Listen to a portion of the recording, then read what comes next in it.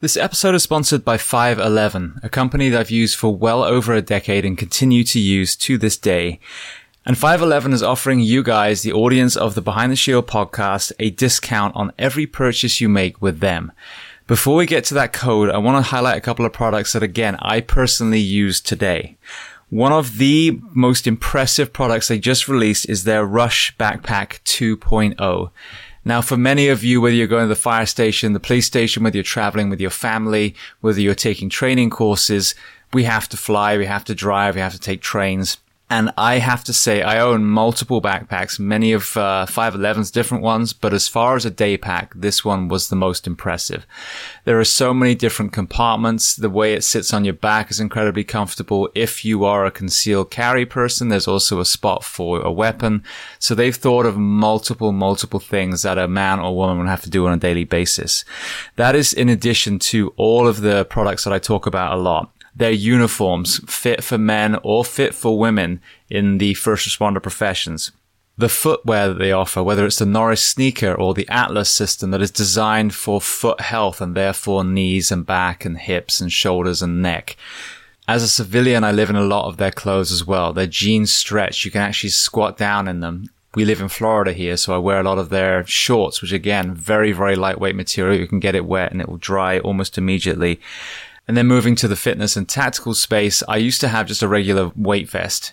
Recently, I switched to a 511 vest and actually bought ballistic plates as well. My thinking was simply, if I'm going to have a vest, why not have one that protects me as well? And that TAC vest is trusted by law enforcement all around the country. So I mentioned they were going to offer you a discount code. So if you go to 511tactical.com and enter the code SHIELD15, SHIELD15, you will get 15% off, not just that one purchase, but every time you visit their store.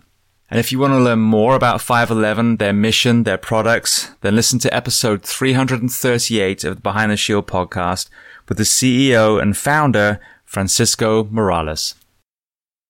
This episode is brought to you by Thorne, the industry leader in nutritional solutions. Now, Thorne is actually trusted by 8 U.S. national teams and championship teams in the NFL, NBA, and Major League, as well as recently becoming the official sports performance nutrition partner of the UFC. So when it comes to supplements, the tactical athlete space and the athletic space need two things. We need efficacy, meaning the products do what they say they're going to do on the label, and then we need to trust the fact that we are not going to fail either athletic drug tests or work-related drug tests. Now, Thorne has actually been around since the 1980s, where they were used by physicians and hospitals for nutritional supplements for the patients. They were so successful that athletic teams and even special operations teams reached out to them and they started supplying them as well. Very recently, they actually opened their doors to the general public. Now, what sets Thorne apart is they manufacture their own products in a state-of-the-art NSF-certified facility in South Carolina. They use only the purest possible ingredients formulated with no stearates or arbitrary fillers in the cleanest manufacturing process. Most of you listening come from a profession where it can take its toll physically and mentally, and many of us are not able to bolster our nutrition purely with the food that we eat. And that's where supplementation comes in.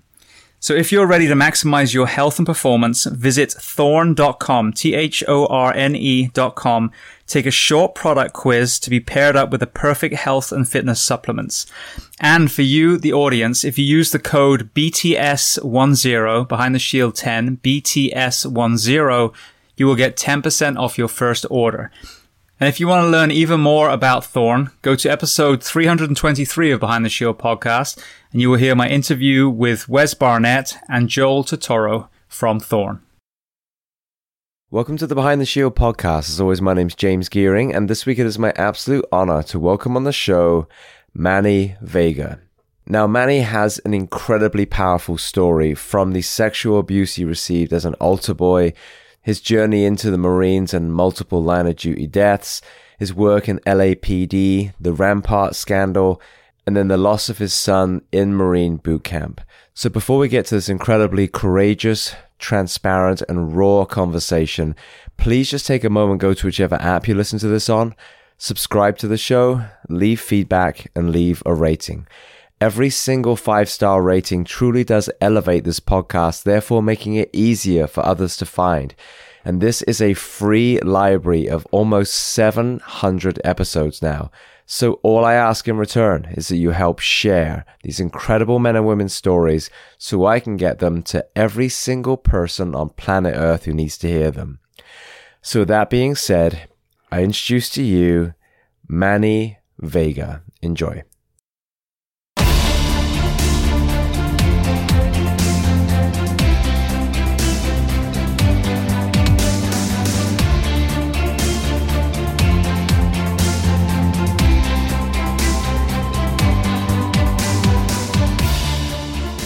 Well, Manny, I want to start by welcoming you to the Behind the Shield podcast today.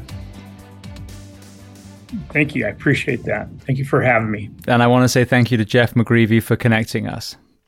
Absolutely. Jeff and I have been longtime friends, way back in the day when I was a Marine. He was interested in going to the Marine Corps, and I believe I convinced him to go into the Marine Corps, and then somewhere our paths crossed again, and we both were police officers for the city of Oxnard. Beautiful. We're going to get into that entire kind of chronological timeline. But before we do, where are we finding you right now? Where are you sitting? Sure. So I am in my office in Camarillo, California. I own a small business. It's called Anacapa Industries, and it's the farthest thing away from law enforcement or the military as you could imagine. We sandblast and paint to keep it very simple as far as what we do here. Beautiful. Well, going to your timeline then, I mean, you obviously are California-based. So tell me where you were born and tell me a little bit about your family dynamic, what your parents did and how many siblings. Sure. So I was born in Ventura, California, 1966. That makes me 56 years old. I was raised in Oxnard, California my entire life. My parents came from Mexico. They came from the Yucatan, and as well as my brother. And so there's just my mom, my dad, they're still alive, and my brother, who's older than me. They all came to America. My dad came as what they call a bracero. I don't know if you ever heard that term, bracero. I haven't actually, no. Yeah, that's a 1950 term where the United States government contracted with Mexico to bring in labor to work in the fields and the orchards. So that's how my dad came to the United States and was able to get his, immigrated here. My mother then came along, with my brother, and I was the only guy. I was the only one in the family born in the United States. How's that? Now, what was your dad doing prior to emigrating to the U.S.? He was, he worked with my grandfather. My grandfather was a machinist back in Mexico. And what they did was, in the Yucatan, I can't remember the name of the plant, but they make rope out of it. And so there's kind of a history in rope making there. And then, went around doing, selling pots and pans until he met my mom and, got married and realized that he wanted to come to the United States for a better life. Was the plant hemp? Was it hemp he was working with? No, it's not hemp. It's not hemp. It's something I could picture it. It's almost like an agave plant, but something like that. Okay. Yeah. Cause it's always interesting, a lot of these stories that people that have been on the show. I mean, obviously I'm a first generation myself, immigrant. But a lot of people are, second or more. And, some of these people had a very skilled career, whether it was in medicine, whether it was, as you said, machining, whatever it was. And a lot of these men and women, it's fantastic that they get to come over here, but it's almost these wasted skills that are then put into the fields or lawn care or, some of these more menial tasks. And I understand that language is obviously a barrier, but it's a shame there isn't a little bit more reciprocity for some of these professions. Yeah, no, he came over. One of the things that he would tell me about his time working out in the fields and so on, he just remembered being treated very inhumanely. How's that? He said that they were treated like cattle, and they're bussed around, transported to different states in the Union, everything from Idaho to Washington, parts of California, Central California. And he went around working just about in every type of orchard and picking about just every type of crop that you could imagine. One of the things that he would tell me all the time, or my dad's still alive, he's 89 years old, was that they would come up to him and in Spanish, kind of a way of saying, that when they were, picking the crops, they would tell him, or they would yell at him, whoever was in charge of them, typically white males, or even the Japanese who owned a lot of land out here in California, would yell at them, culito al sol, culito al sol. Culito al sol means, in other words, your butthole to the sun. Bend over and just pick. And so my dad and his brothers also came with him, and they eventually somehow settled here in the Oxnard Plain. Those who are familiar with Southern California, where Oxnard is just right above Los Angeles, north of Los Angeles, south of Santa Barbara, very fertile soil out here. And they settled out here and they started a carpentry business. And so they became carpenters, and that's how they got out of the fields. But I'm glad you asked me this question, because it goes to my son Patrick. I would tell my son, I said, listen, abuelito or grandpa had 2 feet in the field. I myself have 1 foot in, 1 foot out. I said, you have 2 feet out of the field. So make something of your life. And I would tell him that quite often, so he wouldn't forget where we came from.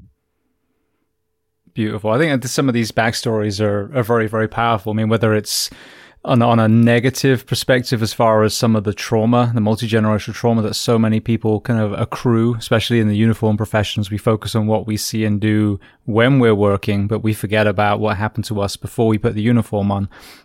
But also, learning the rest of the world, and learning sometimes there's this extremely positive immigration story where they were welcomed with open arms and they had mentors and they were, given a trade. But there's obviously the dark side of that as well. And it's interesting with the racial conversation most often is discussing African American, but you look at Irish and Mexican and all these Korean, all these different immigrants that have come as this beautiful tapestry that is the U.S. That word racism is a very, very deep, wide spectrum. Yeah, no, and interesting enough is that a lot of and I'm not getting political or being negative on anybody, but just a lot of the agricultural land out here in the Oxnard Plain, Ventura County area, and even further out, a lot of Japanese families own the land. And so in World War II, they were sent to the internment camps. And so when they were released, they had their lands back. And now you had the Mexicans coming in as labor working for the Japanese. And the Japanese were treating the Mexicans as though they were in internment camps. But it's just how human beings are, I guess. Yeah. Yeah. The good, the bad, and the ugly. Exactly. All right. Well, then, as your childhood, tell me what you were playing or doing athletically, because you ended up obviously in the military and then law enforcement. What were the things that were forming you physically and mentally as a child? Right. So as a child, my dad, like I said, worked the fields. Eventually, owned his own business. So he was, he worked a lot. My mom at the same time was working in a packing house. So she would work either all day or all evening, the term key latch kid, my brother and I were certainly key latch kids, where my mom would make food, leave it on the stove. We'd come home from school, we'd warm it up and we'd eat. And then we were basically on our own till they got home. We lived in a place in Oxnard called La Colonia, and La Colonia is predominantly a Mexican neighborhood, probably one of the roughest parts in Oxnard. We lived in the projects. And when I say the projects, this is government subsidized housing, little concrete boxes. And so all around us, there was a lot of drug use, a lot of gang violence. it wasn't the best place to grow up, but as long as we stayed in our little confined neighborhood, we were okay. I want to say that I probably saw my first murder by the age of 10, just right across the street, which is horrific. Police activity all over the place all the time. The cops are always chasing the homeboys around. So it was always around. Back in those days, the guys would sniff and they would sniff paint. So they would take a sock and it preferably sniff either gold or silver paint, and they would spray the one sock, either gold or silver. Take the other sock, roll it up, and they would stick that sock in their mouth and inhale that toluene. And they would just walk around like zombies. And you would find these, paint-soaked socks everywhere, and you'd see these guys just, that they're just, their brains are mush, just walking around. And heroin was big then, and but I remember all that. We stayed away from all that because we spoke predominantly Spanish. Spanish was my first language. I didn't know how to speak English until I got into the first grade. But that was the atmosphere around what I grew up. My family, my parents, seeing that, they decided that maybe the safest place to raise the children was at the Catholic Church. So my dad worked really hard, was able to get us into parochial school. And then at the same time, and when you kind of hit second grade, you're at that age of second grade. That's when you're allowed to start helping the priest in Catholic Mass as an altar boy. I guess nowadays they call them altar servers. And so that kind of led into something else. You could only imagine. Well, I mean, if you're okay with it, we talked about it before. I think I touched on it about what happens to us before we put the uniform on. I'm 6 years deep on this podcast now, 700 interviews as we sit here. And the sobering realization how many of my peers in uniform had a significant amount of trauma. I mean, I had trauma in my life, but was very, very fortunate with basically an equal amount of by accident, very positive, ways of offsetting it, coping mechanisms and nurturing elements. But it makes so much sense. We have, so many people in our profession that are either in departments that don't see, or we're in members of the military that really didn't go to combat, or people are very early in their career and we see them absolutely crumble. So this conversation about what happened to us before we ever put the uniform on, I think, is imperative. So if you're willing to tell the story, then please go ahead now. Oh, absolutely. Absolutely. So from the age of 10 to 15, I was sexually abused by a Catholic priest. And so when I say sexually abused, that kind of throws a blanket over the acts that were performed on me and everything. But you need to stop and take that in, understand what sexual abuse is, and everything that comes to mind, that from digital penetration to fondling, to caressing, to masturbation, to oral copulation, to sodomizing somebody. I mean, put it this way, I lived through all of that. The grooming part of it, the confusion of, hey, my parents don't want me out in the street where there's danger, hey, come over to the church and be safe. And next thing you know, this priest, Father Fidencio Silva, he's from the Missionaries of the Holy Spirit and was assigned here in Oxnard to Our Lady of Guadalupe Church, was put in charge of the altar boys. And he was a younger priest. And so all of us kind of gravitated towards him because he was fun to be around with. I step back, obviously, now in retrospect and look at what was occurring. The whole reason it was fun was because he was, totally grooming us. Of a group of about 60 altar boys that he was in charge of, I would say over 40 that I know of were sexually abused by this man. So, I mean, the guy was a monster, fucking monster. And unbeknownst to my parents, my parents thinking that, hey, this is the best place for you to be, there was a whole different thing occurring. And I can't blame my parents, and I don't. It was just the situation at the time. This is the best that they could do for my brother and I. Luckily, my brother, his contact with him was not as much as I was, because he didn't like him. So, but was abused by him as well. And so, that takes place. All the abuse is kind of like, it starts off like, hey, let's kind of go hang out. And the next thing hey, let's start, young boys, start wrestling and roughhousing. And the next thing we're wrestling with each other. And then he starts saying, hey, well, let's kind of do like the Romans did, and let's get into our underwear, and back then there was, and even nowadays there's something called lucha libres. You ever watch Nacho Libre? Nacho Libre. There you go. Yeah, yeah, exactly. So here you got a bunch of young boys, thinking they're, Mil Máscaras, not Nacho Libre because it wasn't around then, but Mil Máscaras and all our other heroes, and we're wrestling around. And then he would take his clothes off. I mean, completely off. And says, hey, I'm going to wrestle like a Roman. And here we are wrestling with this grown priest, and he's grabbing by our privates and so on. So at that point, it wasn't like, oh, this is kind of weird, but it was kind of the norm, and he made it feel like the norm. But then things escalated. I mean, at one point, I remember he called for me. Again, I was going to the parochial school.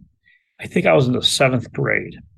And the principal, the nun, Sister Mary, oh boy, I can't remember her last name now, but she came in and says, hey, Father Fidencio would like to see you in the sacristy, which is behind the altar in the church. It's like, okay, well, there must be like a funeral mass or something that they need an altar boy to help with, right? Or anointing of the sick. We would go and we'd help them out at the hospital. So I went there, and he says, hey, he meets me and he says, I'm painting this picture for Easter, it's upcoming Easter of a rising Christ, and I need you to be my model. Like, excuse me? Like, yeah, I need you to be my model. I'm like, okay. And I kind of had heard the other boys had modeled for him. And this is like, I'm in 7th grade. So how would that make me? Probably about, I don't know, 12, 13 maybe. And I'm like, okay, well, that's, whatever. And so I go up there, and he has I remember his camera on a tripod, asked me to take my clothes off. I just took my clothes off to my underwear. And he goes, no, I need you naked all the way. And then he just proceeded to start taking pictures of me, touching me. And at that point, something clicked in my head, like, this is kind of weird. This is not right. And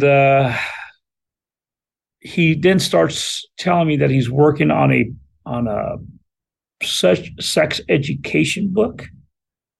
So then he starts telling me, hey, I need to see your penis hard. I need you to masturbate. And he's like taking pictures of me as he's telling me all this. And then he's like, I could hear the recess bell ring. I could hear all the kids come out of school. You could hear the thumping of the basketball. This is very, very vivid to me still. And he's demanding that I masturbate and that I come. And I'm thinking, and I'm in the sacristy, which is part of the church building, which is sacred, and I'm thinking, what am I doing? And that was probably like one of the times, like, this dude's like sick or something. And I just kept on turning around. He kept on turning to me and taking pictures of my penis, me masturbating. It's like, weirdest thing ever, most uncomfortable thing ever. And at that point, I think that was like one of the very last times that, that I allowed myself to be alone with him. But yeah, I mean, but here I am, 56 years old, and I could close my eyes and I could remember this, in great detail, and just how disturbed I felt then and how disturbing it is now as an adult person. Well, and it's so heartbreaking. And firstly, thank you. I mean, that's a horrendous thing to have to recount, but it's an uncomfortable thing to hear, and that's why people need to hear it. I think one of the sad, probably truths about this is that maybe some people aren't prepared to hear a son, a daughter, you know, a nephew, a niece, whatever it is, say what's going on. You know, it's easy just to ignore it and pretend it doesn't happen. I've had, as I said, so many people on here, and a lot of times there's fear, either fear of, you know, actual physical harm from the predator or fear of not being believed. You know, they're not going to believe me versus this priest, for example. Who's going to believe me? I'm a 13-year-old kid. What was it that was stopping you from telling your parents during this? And then what was the final, you know, point where you realize you need to remove yourself from the situation? So telling my parents what, put it this way, it was such a norm, right? It's so he made it so normal that it did, and it didn't seem wrong. And then I know that sounds crazy, and people that it doesn't. That are going to listen to this, like, how didn't you know? Well, when you have the world around you, you know, just crazy, which I kind of described a little bit of what was around my world.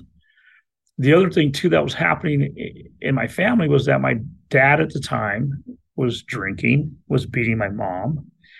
I can't tell you how many times, you know, I remember just laying in bed and just hearing the fighting. I remember my mom being bruised, you know, bloodied, horrific things, you know. But and again, both of my parents are still alive. They're both married. They're still married. Those memories don't fade or go away. They're very just right below the surface. But somehow they've seemed to, you know, here they are. God, I don't even know how they got married in 1962. So however long that is, you know, they've made it this long, and you know, they still live with each other, you know. And I'm sure my dad has a tremendous amount of guilt, you know, over what took place, you know. But somehow, all of that growing up, how do you tell your parents that something weird? Again, he didn't make it as weird, the abuse. I mean, there was even times that he would say, "Hey, you guys," because Hollywood is literally, you know, 50, 60 miles south of here, less than an hour. He goes, "Hey, you guys want to go to Hollywood? Like, what are we going to do there? Well, let's go look for some girls." This is a priest telling us this.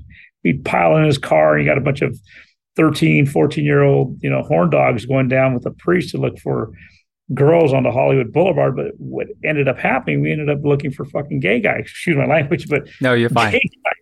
You know, and nothing wrong with gay guys, but I mean, but that was what he was doing, and he was parading this around. We had no concept of that. I mean, we would end up at Zuma Beach. There's some nude beaches out there. Like, hey, let's go look at some naked girls at the nude beach. And we're like piling in his car, and we go to the nude beach, but you know, bunch of nude guys out here. But he'd convince us to get nude, and all these guys would be checking us out. It was just the weirdest thing. That I obviously it's just a weird thing, but that's what happens when you know, you got key latch kids. That's what happens when, you know, you have families that are immigrating from Mexico or other parts of the country that are not as sophisticated as he was, as an educated man. He knew exactly what he was doing. Well, it reminds me of Tamia Naj. She's a Hungarian who was sex trafficked, and I had her on the show. Ultimately, she was rescued, and now she works with a group called Deliver Fund, who are amazing. But when you hear of her story, you know, the average ignorant person, myself included, thinks that sex traffickers, you know, a white van comes by that slides the door open, they fling the girls in, and they off they go. It's not. It's a gentle grooming, and as you said, they're not targeting usually the well-educated, more affluent groups. They're targeting the more desperate groups where, as you said, their baseline may already be a little bit skewed on what should be normal. And then I had Cara Smith, who's from Deliver Fund as well, was saying the same thing. Like, a lot of she made an excellent point. When you look at homeless people that are, you know, panhandling, you don't see young girls very often. And she said, what will happen is they'll be out for a bit, and then someone will take them under their wing, and they'll gently be coerced. And then the next thing, they're usually tricked financially, and now they've got to pay money back, and it begins the spiral, and or obviously addiction is the other thing. So, when you hear about these cases, and, I'll be honest, my son wanted to join the Scouts, and it terrified me, and we didn't, because of all the horror stories. But one of some of my good friends are Scout leaders in the Scouts who I would trust with my child. But these individuals have soured, a religion, a church, a Scout movement, even martial arts. I had a guy on who was a bouncer who we revered as an author as well. And on the show, I'd never heard this. He told me, and he'd come out and said it recently, but he was molested by his martial arts instructor. So these people that we trust with our children, you can't wrap your child in bubble wrap, but at the same time, you have to do your due diligence to make sure that this individual, regardless of what umbrella they hail from, that individual themselves is trustworthy and accountable. No, absolutely. And you brought up a point. So much I want to say about this.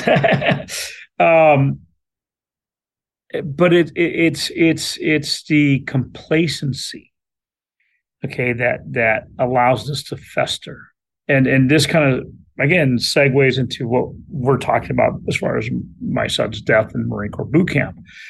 But it's the people. Other priests knew that having young boys in his bedroom spend the night was probably not the right thing. But did they ever say anything? No. Did this other priests have some, what I call some wood to burn on them? Probably. Okay. Same thing, my experience as maybe as a police officer, complacent. You might know about something, but you don't want to say anything because you made a mistake or you're just as dirty as the next guy. And same thing goes with, scouting. A good scoutmaster might know somebody, well, Billy Bob over there might not be the best scout leader, but I kind of heard something, but I don't want to get involved. And so by being complacent, I think we're all at fault for allowing some of this stuff to go on. And that kind of goes again into the topic that we're going to talk about here, I guess further in, right? There is a level of complacency that does allow some bad shit to happen. Absolutely. So you're going through this, that horrendous back of the church photo shoot was the last straw. Did you walk away from that point then?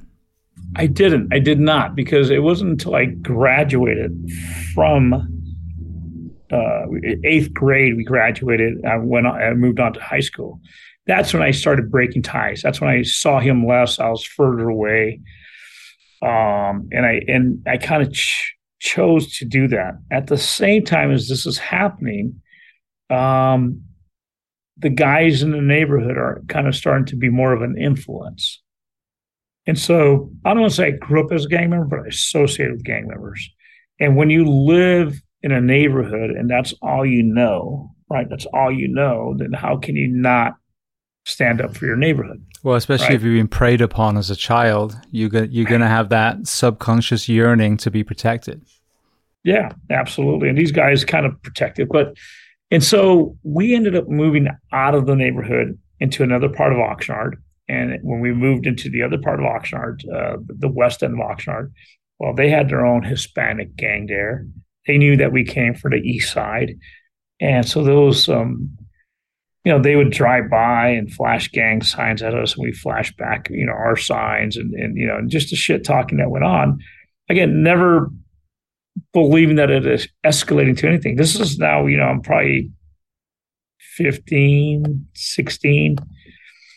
And I tell you what, those 2 years, I want to say that I survived 3 drive-by shootings. Yeah. The first time was a guy that came by in his car in his 63 Impala. He flashed his sign. I flashed back. He made a U-turn, came around and pulled out a sawed-off shotgun and chased me down the street. I was able to, I went running down the sidewalk. I slid underneath the car. I literally fit underneath the car. He stuck the shotgun underneath there and he pulled the trigger, and both barrels went off, and I didn't get hit. And I'll tell you that out of all my encounters where I've been shot at, both in the Marine Corps and as law enforcement, that's the one that gives me the worst nightmares to this day. Then another time right after that, we were standing by somebody's house. Another car came by, lit up the entire area that we were standing at. A lot of gunshots impacted. And then the last time was, and I think this was certainly the turning point for me. I was at home watching TV. My brother was out. I don't know what my brother did, but whatever my brother did, they came to the house. They knew where we lived, and they just lit up the house. Like 60 rounds impacted into the house, and everything impacted around me. Windows were shot out, TV was shot out, bullet holes into the vehicles that were parked in front of the house, bullet holes into the couch where I was sitting. I didn't get hit. It was right about that time. I was like, screw this, man. What am I freaking doing? And believe it or not, a neighbor across the street, he used to go surfing all the time. And I don't know why. But soon after that, I was like, man, can I go out there with you? And I started surfing. I went from the barrio to the beach, and I'll tell you what, and I fell in love with the ocean. Fell in love with the ocean. I don't know what clicked. I don't know what turned, but that was a turning point. I knew at the same time that I just needed to leave and get away, because I knew that I wasn't going to survive long if I stayed in town. And at the age of 17, I joined the Marine Corps. Well, just to get a perspective of where you grew up, in this, veteran's eyes that you have now, you've got a military career under you, you've got, law enforcement and, in LA, so not like you were working in Pleasantville. When you look back at that dynamic, one of the things that I've talked about a lot on the show, what I saw with my own eyes in the Orlando area, in Anaheim, California, the gang violence, the drugs, the prostitution, etc. I saw, my personal opinion, the horrendous ripple effect of drug prohibition, what that has done to this country, and how by driving all the power into the underworld, we've created so much violence both sides of the border. Sure. When you look back now with your perspective and your wisdom, what would you identify as some of the root causes of that near warlike neighborhood that you grew up in? Well, number one, when I grew up, right, it was certainly I think it was here my parents come from Mexico. What do they know? They're coming here for a better life. All they know is that they need to work hard. So the level of sophistication was like, hey, come here, work hard, and you get ahead. And so not that they were bad parents. I think what it was just the atmosphere around us that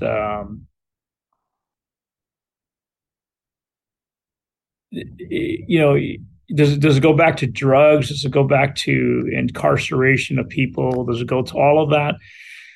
It's hard to say. It's just the cultures, what I remember working. You mentioned I worked LAPD. I worked LAPD. I worked the Rampart division, and pretty scary place. It's a pretty damn scary place. I remember we went into a neighborhood, and anytime we went into this neighborhood, we had to roll in there with 3 cars minimum. Dangerous neighborhood. We rolled into this neighborhood, and I remember, and I can't remember what the call was, but we were in this neighborhood, and there was a young kid that was playing with the basketball, and everything was kind of code 4. We're just kind of hanging there, and I was talking to this little kid, and we were kind of throwing the ball back and forth, just talking, right? Hey, what's your name? What are you doing? His mom came up, took the ball away from me, and told her son never talk to the fucking pigs again. And the kid went away. So, and I remember that, and I think to myself, why does she feel that way? And so it must have been some sort of negative experience growing up, seeing some family member get manhandled by the police. I remember, again, like I said, we grew up, we used to go cruising on an Oxnard place called Savior's Road, and it had a curfew, and at 10 o'clock, if you're not 18, they would stop you, impound your car, and throw you in jail. And that actually happened to my brother and I. We both got hooked up, manhandled, slapped around, literally, by a couple of white cops and thrown under. So that didn't leave a good taste in my mouth either. But I could see the result of that. As far as the drugs, back then, it was weed and maybe heroin and stuff like that, but not like it is now. Now it's out of control. I have friends that work for ATF and DEA along the border, and man, what's happening now is just, nothing like we've seen before.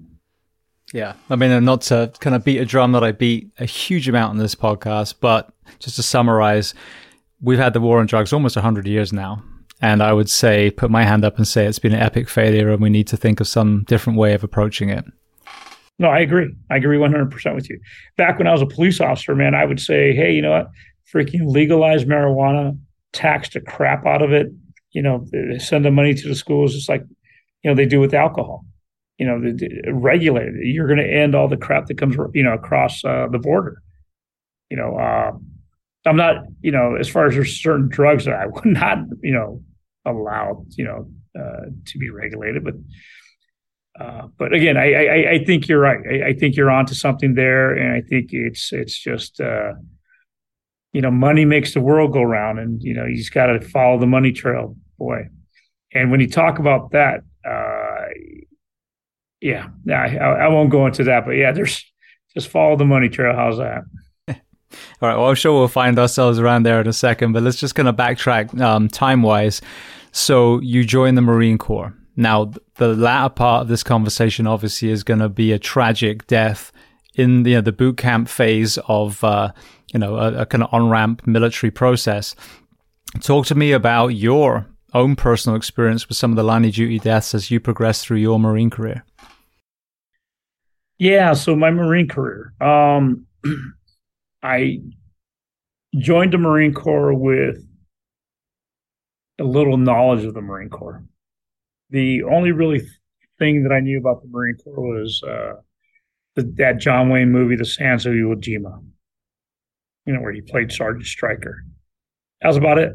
I didn't know much about the Marine Corps, only that it was a challenge. It was a hard thing to do, and I guess I had something to prove, and I wanted to prove myself. So at 17, I enlisted. My parents had to sign the waiver for me because I was of age. I remember the recruiter coming over and speaking Spanish and telling him, well, your son's going to do it one way or the other. Why don't you just sign for him now? And so I graduated high school, and I would say within a week I was gone to Marine Corps boot camp. And I was in the infantry. They, at the time, this is 1984, Lebanon was going on. So they sent me from the West Coast to the East Coast, and I ended up with the 2nd Marine Division out there. I ended up, interesting enough, serving with Lima Company 36. Lima Company 36 at the time was based out of Camp Lejeune. By the way, I'm a Camp Lejeune Marine. That you listen to all those damn commercials. I'm one of them. Is that disaster when you because I keep seeing my email is full of Camp Lejeune lawsuit emails. So let's side note for a second. Talk to me about being from that era. Well, I was there from 84 to 88. I guess I must have bathed, drank, ate, did everything with this groundwater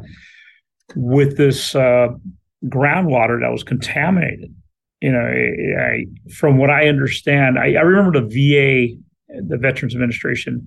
I got a letter back maybe 2000, as early as 2011, 2012, notifying me that I was exposed to toxic chemicals and as if I had any of these cancers. And when you look at the list, I'm like, Jesus, I want nothing to do with that. And so then I remember going to the VA sometime after that, and as I was checking in, the guy at the VA says, "Oh, you're one of those Camp Lejeune Marines, man. You're head of the line privilege guy." And I was like, "Fuck you, man. I want nothing to do with that, But I know a couple guys from my platoon. Again, I'm 56. Where we're all getting to that age. I know a couple of them are having issues, cancers, and issues with neurological issues, which is frightening. I don't want any of that. It's just crazy. But again, that segues even further into the conversation that we're going to talk about, because with the recent PACT Act that was passed, right? That PACT Act that was passed for the toxic burn pits, for the toxic water Camp Lejeune, and for what took place in Vietnam with Agent Orange. That the PACT Act covers all that, and there's language in there that I see it now in my cause that is very harmful. It did some good, but boy, it's things that are happening right now are not going to help what we're trying to do in the long run. Yeah, my father-in-law was exposed to Agent Orange, and he had numerous cancers. So, I mean, he had a financial compensation, but physically, he's paid for it. Yeah, and that's so that's also another part of something that hangs in the back of my mind. Like, geez, and now that you see this more and more, the reason you see all these attorney firms, is because, again, in July-ish, they signed the PACT Act. Compensating. But what's interesting is that if I understood it correctly, if you're to go to one of these law firms, if you're a veteran from Camp Lejeune and you're to go to one of these law firms and you're receiving your VA benefits, the way it's set up is that if the law firm gets you some sort of compensation, that compensation will be deducted from your VA benefits. It's not a double dip. It's not a double dip. And veterans really, really, really need to understand and look at it. And I do a lot of work with the American Legion at a national level and at a state level. And yeah, they're very much aware that, holy crap, there's some of these, Marine veterans, Army, Navy, whoever was there at the time, are going to get stooped over, think they're going to get a payout. But the payout's going to, again, don't forget, your attorneys will get 40% plus everything else. So it's not what you think it's going to be. I would say just stick to your VA benefits, man. You mean they're not doing it because they're kind-hearted altruists? Yeah. But that's kind of Camp Lejeune. But going back to being with Lima 36, one of my company commander at the time was a captain by the name of Joseph Dunford. I don't know if you ever heard that name or not. I have not, no. So Joseph Dunford, Captain Dunford, super great guy. I mean, I guess he reminded me of Jimmy Stewart. Tall, blue eyes, just striking, and you could tell this guy was going to be somebody, go somewhere, and he did. Became the Commandant of the Marine Corps, and eventually became the chairman of the Joint Chiefs of Staff. So he's at the top of the military. Ran it, for several years, and that comes into play later on in this journey that I'm on. I tell people that I feel that I've lived a semi-Forrest Gump life with just things that I bumped into, people that I've met, and just how things happen, I guess. Well, speaking of that, obviously, one thing that's evident in the film is that Forrest is extremely heroic, but, the bullets seem to miss him. So you had some very tragic occurrences through training in the Marine Corps. So talk to me about that. Sure. So early on in my Marine Corps career in the infantry, I was what they called an 0311, just a basic Marine rifleman, a grunt. I guess I must have impressed some folks. And again, for a little short, stubby Mexican, I think my fastest 3 miles, my fastest 3 mile run was like 14:45. Wow. Yeah, that's that. I don't know why, but I could run. I just like Forrest. I mean, I would smoke them all the time, and so that I guess just common sense, street sense carried over. And before I knew it, they had asked me if I wanted to go to stay platoon. Stay. Like stay platoon. I was thinking like all state football. I was thinking like all state wrestling. That's what, well, stay, STA, stood for Surveillance Target Acquisition Platoon. Now there's, do you want to be a sniper? I thought I was going to, like football, play at all state, be part of an all state platoon. What did I know? I'm telling you, I learned as I went. And so I said, sure, I'll do that. And next thing you know, I'm going through sniper school, and I ended up, being a school trained scout sniper in the Marine Corps. I got assigned to, a couple different state platoons. Back in March of 1989, I'm on a deployment overseas in the Pacific. We're taking part in Team Spirit. Team Spirit at 9. That's a large military exercise that we would do with the South Koreans. And I remember we were on the side of a hill, and we saw a CH-46 fly over us. Now, CH-46 is a Marine Corps helicopter, kind of like a Chinook. Chinooks are 47s. Marine Corps 46s are, they're double rotor. They call them frogs. And I remember seeing it fly over us, and then you hear the impact just on the other side of the hill, and that one went down. I was like, damn. And that was like, I can't remember the exact date on that, but it was like March, like 17th or 18th, something like that, maybe 16th. And that kind of left an impression. That was not the first helicopter crash that I had seen. And I was like, damn, that was bad. That was a bad one, because it literally just flew right over us and crashed. Just a few days later, on the 20th of March, we were in the vicinity of Pohang, Korea. Early morning, I'm with my sniper team, and we were very independent. We did our own stuff. And so we were kind of down in this valley, and we see two large CH-53 helicopters, Super Stallions. Big ones. They have like 8 rotor blades. They carry up to almost 40, 50 Marines. They carry, artillery, heavy equipment, and they come, buzzing down the valley, and we woke us up or kind of caught our attention. And next thing you know, boom, one of them just slams into the ground. I mean, very, very close to us. So I just got up, and, we made our way to the crash site. And I could hear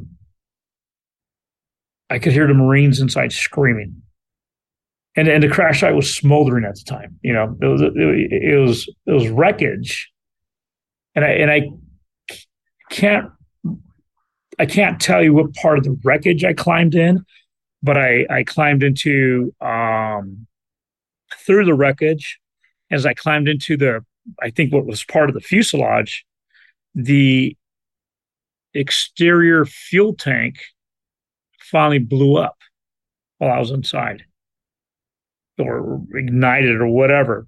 And I just remember feeling the intense heat along the side of my face. I remember my Gore-Tex gear started kind of, like crumbling. And I had grabbed hold of a Marine who was completely now on fire, engulfed on fire. And I was went to go pull him by his arm, and what I did is when I pulled all the skin off. And then I remember just trying to pull him out, but he was lodged in all the wreckage. and I ripped them out. Um, I remember like somehow picking them up, carrying them, and there was like a rice paddy that it had crashed next to, and I remember just like putting them down because he was on, he was like smoldering, and I put them into the mud, into the rice paddy. I remember it sizzling as I laid them in there, and I couldn't tell who he was. He was just burnt. His face had no facial features. His nose was, you could see where his nose was at, and he was still moving.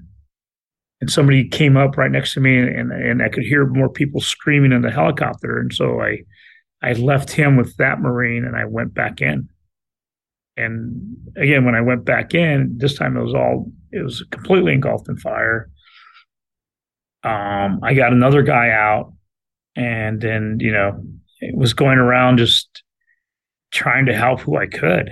Horrific day. And that's a long day for me. And I don't want to take up too much time, but ended up carrying a couple of the Marines that were super hurt, injured, into the second helicopter that landed, the 53, while I was on the helicopter helping a corpsman do a tracheotomy to open the airway. The helicopter took off with me.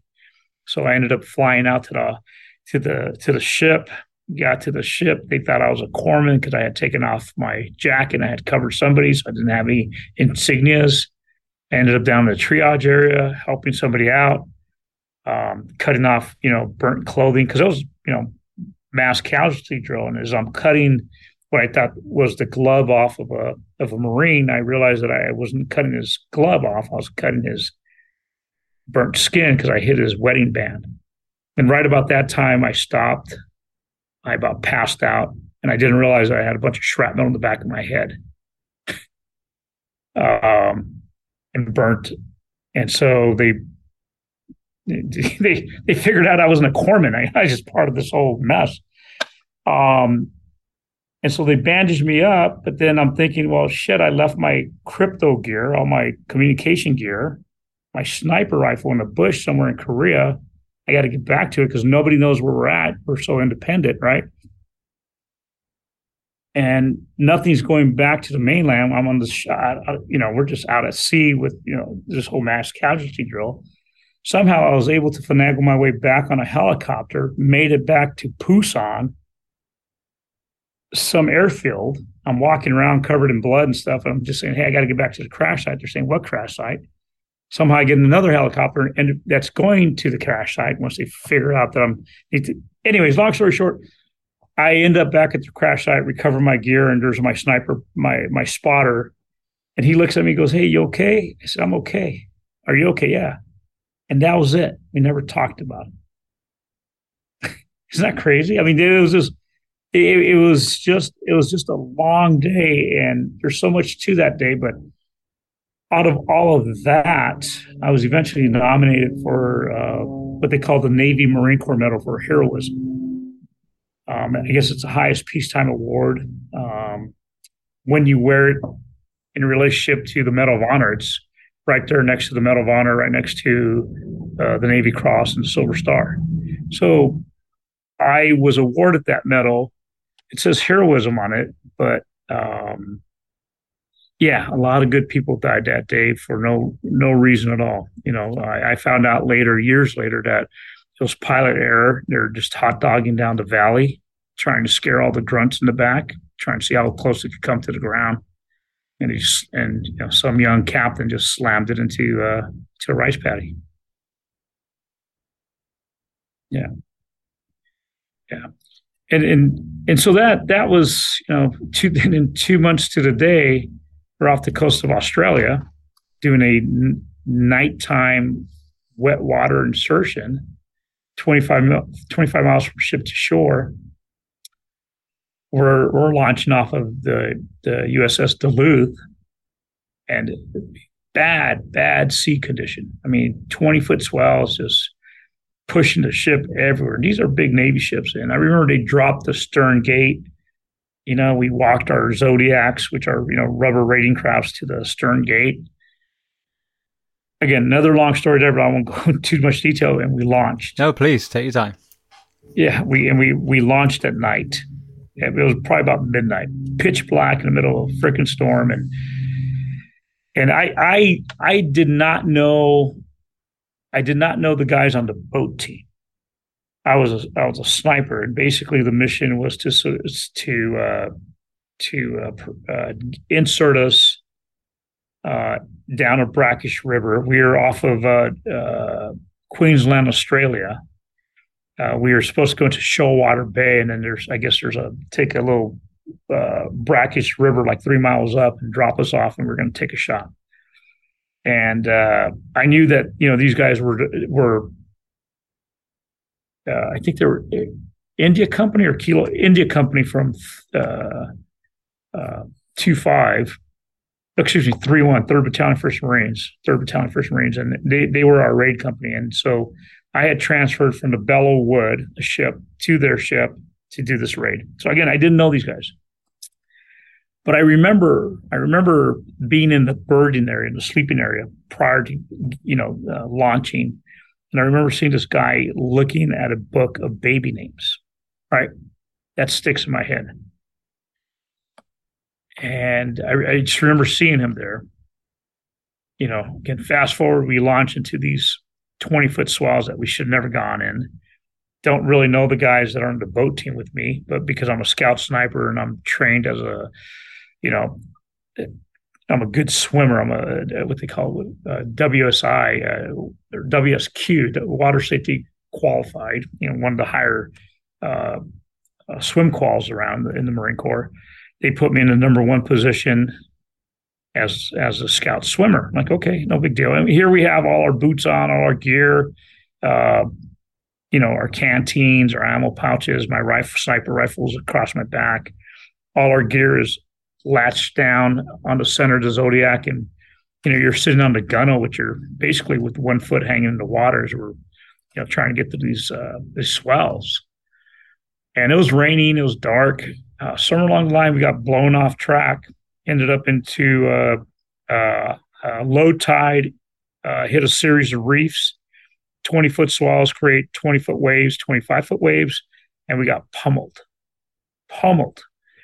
I remember, like I said, I started surfing. I knew what big waves were. I knew that we were in trouble. And as the Zodiac flipped over, it just dragged me across the ocean floor, breaking coral as I went. I put myself like in an L-shaped position, covered my head, because that's what I learned when I used to surf. And I popped up, got pummeled again by another wave, and so on and so on and so on. And eventually, what happens is that these guys that I didn't know that were on the boat, they weren't great swimmers. So I had to go out there and swim and pick these guys, drag them back to the overturned Zodiac, so on. What had happened was one of those Marines, Corporal Bruce Duvall from the state of Washington, he drowned.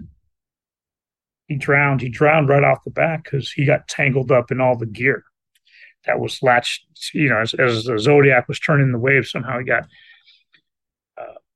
caught up in the gear and drowned, and they were trying to resuscitate him and stuff unsuccessfully. I ended up, our Zodiac got overturned several times. Eventually it got right side up. Everybody was accounted for. We had, the outboard was gone. Our paddles were lost. All we had is one, and I'm trying to paddle just to kind of keep us out of the impact of the waves. Even though it was dark, you could see it and hear it. We didn't know how close we were to shore. I guess we must have been pretty close because we couldn't even see the shoreline. But one of these large waves actually came up and pushed us into a very rocky shoreline, plunging shoreline, and it just slammed us into the shoreline. I ended up somehow landing on my feet, looking out to the ocean. The Zodiac is dancing in the wave and falls on top of me. And that sounds crazy, but it falls on top of me. I have my hands, somehow they're behind my head. The whole Zodiac falls on me, the weight of it, the outboard engine is hitting me on my crotch, and my head's underwater because now we're on the shoreline, and I'm drowning in about a foot of water. We all had chem sticks. You know what a chem stick is? The chem light. The chem light. There you go. So, SOP was you go into water, you pop it, and so we had this eerie yellow glow. And I remember with my hands behind my head, this eerie glow, I could see the fuel bladder. I could see, parts of the equipment, and I could feel the weight of the Zodiac on my chest. I looked at, it takes about 10 guys to lift those things. If it's fully loaded with equipment and everything, it's even more. The transom and the outboard adds even more weight. So I don't even know how much weight was on me. But I'm screaming, I'm kicking, I'm trying to break free, and I can't. And this is, again, time slows down for me. Wave after wave would come in. It would take whatever little air pocket I had, and I start inhaling water through my nose. I could feel the burn of it because it's salt water, I'm freaking out. I'm drowning. I know I'm drowning. And I'm able to get my right arm down. And I remember when I pulled my right arm down, I from what I've been told, I ripped or I did damage to my shoulder. I was able to get to my knife, my K-bar, and I started trying to cut what I thought I was entangled with. But what I ended up doing is that I ruptured the fuel bladder. And then I had all the fuel, again, in my eyes, in my nose. I was inhaling and ingesting it. And I was done. And I was fighting all the way to the very end, I was not going to die. And eventually a large wave came up, picked up, lifted the boat off of me. I was able to get my other arm down. As I started to push away from underneath it, the outboard landed on my face. And when it hit me on the face, it pushed me into the coral. And at that point, I knew I was done, and I let go. And, call it what you want, shallow water blackout, life after death experience, whatever. I don't know, but I let go. And when I let go, I was at peace.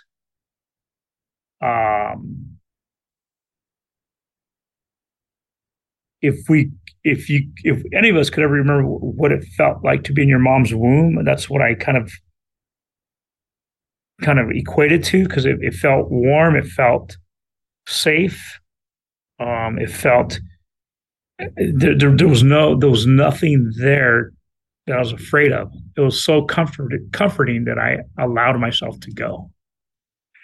And there was, I didn't see the light, but there was certainly a presence that I felt. And I remember hearing my parents talk as far as, why do we let him go? They were upset at the fact that, why did they let me go into the Marine Corps? And next thing you know, I'm on the beach, being resuscitated. Eventually a helicopter lands, they put me on the backboard, and they fly me off to the ship. Yeah. So, that's one of many. How's that? And this is during peacetime. During peacetime, yeah. Well, I mean, there was stuff going on. I mean, I don't think there's ever really a peacetime. There's a lot of things that go on that is, and I'm sure people, they'll tell you the same thing. It's an ugly, ugly world, and there's a lot of bad people out there that want to do us harm. So with that, I'll put this to you. I mean, you've just talked about horrendous events that were not as a result of an enemy, but again, we don't have to name names or dates or anything, but there's a two-sided question I always ask anyone who was, deployed, quote unquote. Was there a moment, and this might even be, pre-military for you, was there a moment where, regardless of the politics that you were sent by, that you witnessed atrocities, some horrible people that needed to be taken care of by the men and women that you had alongside you? And when you say taken care of, I mean, what do you mean by that? Mitigated. Let's use that word. Taken care of. Again, like I said, there's a lot of ugly people out there, a lot of bad people that want to do us harm, and you take care of business. How can I say nobody ever got with, at least from what I saw, nobody got what they had coming undeserving. So conversely, what about moments of kindness and compassion? Were there moments where you were in a very dangerous place where you witnessed kindness and compassion either by the Marines you were serving with or the people that you were actually sent there to protect? Every day, all over the world. Yeah. People are good. People are good. There's just every now and then you got some sick individual.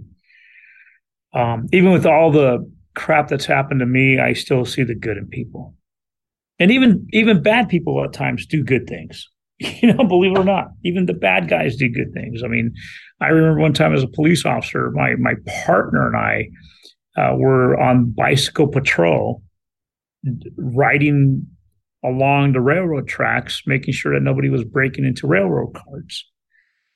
And we got separated because of the noise and the movement of the trains. And unbeknownst to me, my partner stopped and contacted somebody, but because of the noise of the train, again, bad tactics on our part, because we got separated, contacting the guy attacks him, knocks him off his bike. He hits his head on the railroad, on the rail tie. Luckily he had his helmet, rung his bell, and was trying to fight him off, but the guy was trying to put his head under a moving rail car and trying to crush, have his head crushed by and I didn't know this. I just kept on riding, minding my own business, thinking that my partner was on the other side. And what happened was a couple of the guys that we would always chase off and, drunks and all that, they came to his assistance, saved him.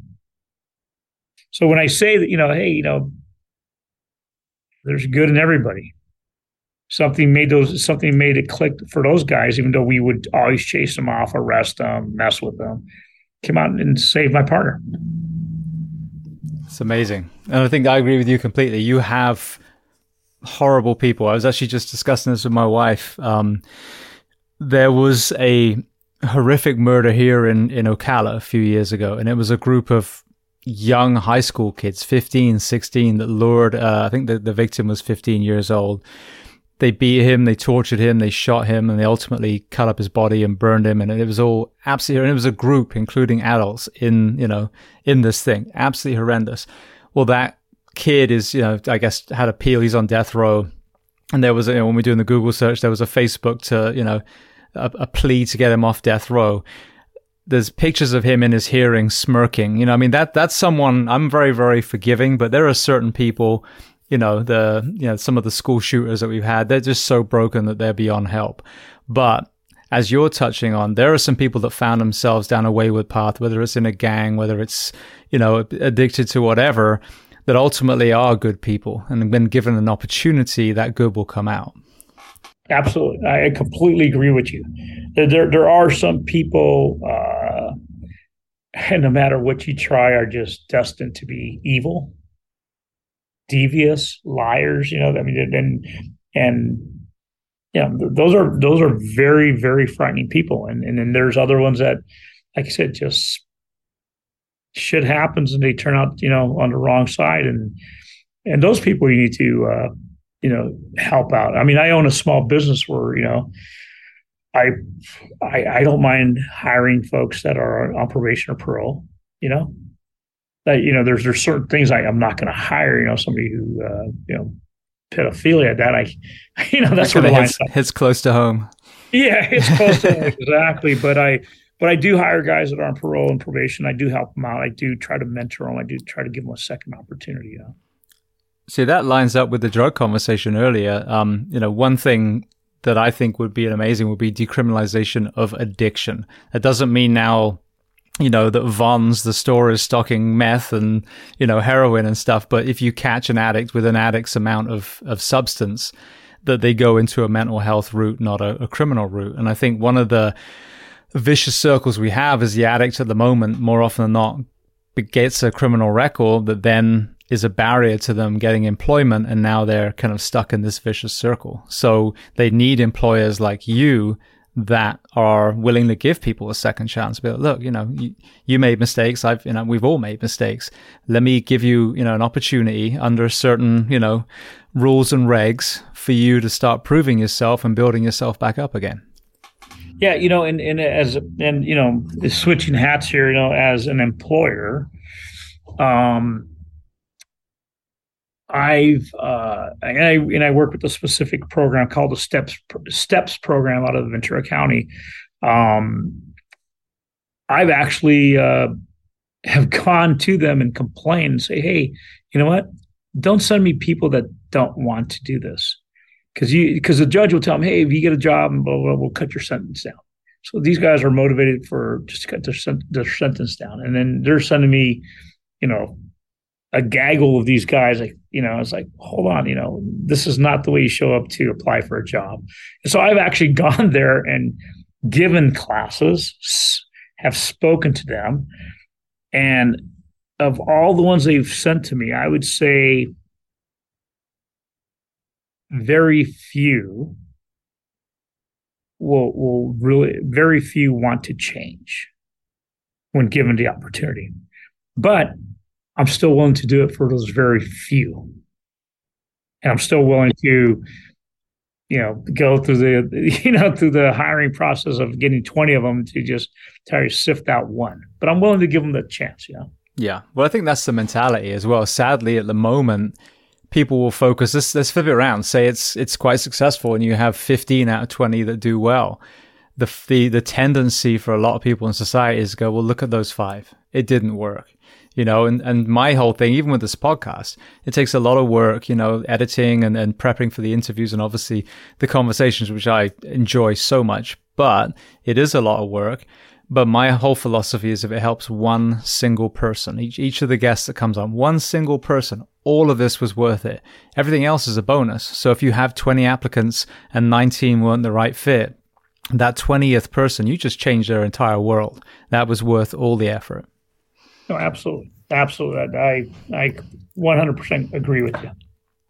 Absolutely. Well, I want to get into your law enforcement career. I don't want to spend too long there because we obviously got a very important topic to talk about after that. But you mentioned Rampart.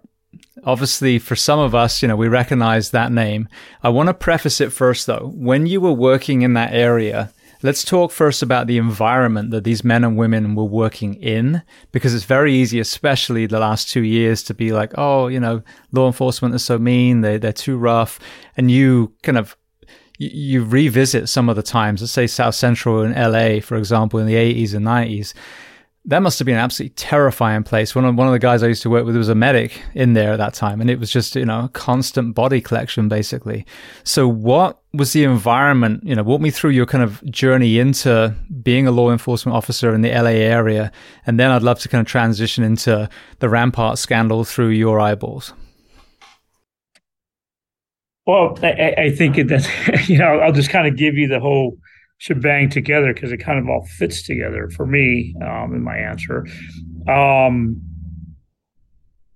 Again, leaving the Marine Corps, knowing that I got to do something, I never intended to be a police officer. I just wanted to go out and work on the fishing boats as a deckhand.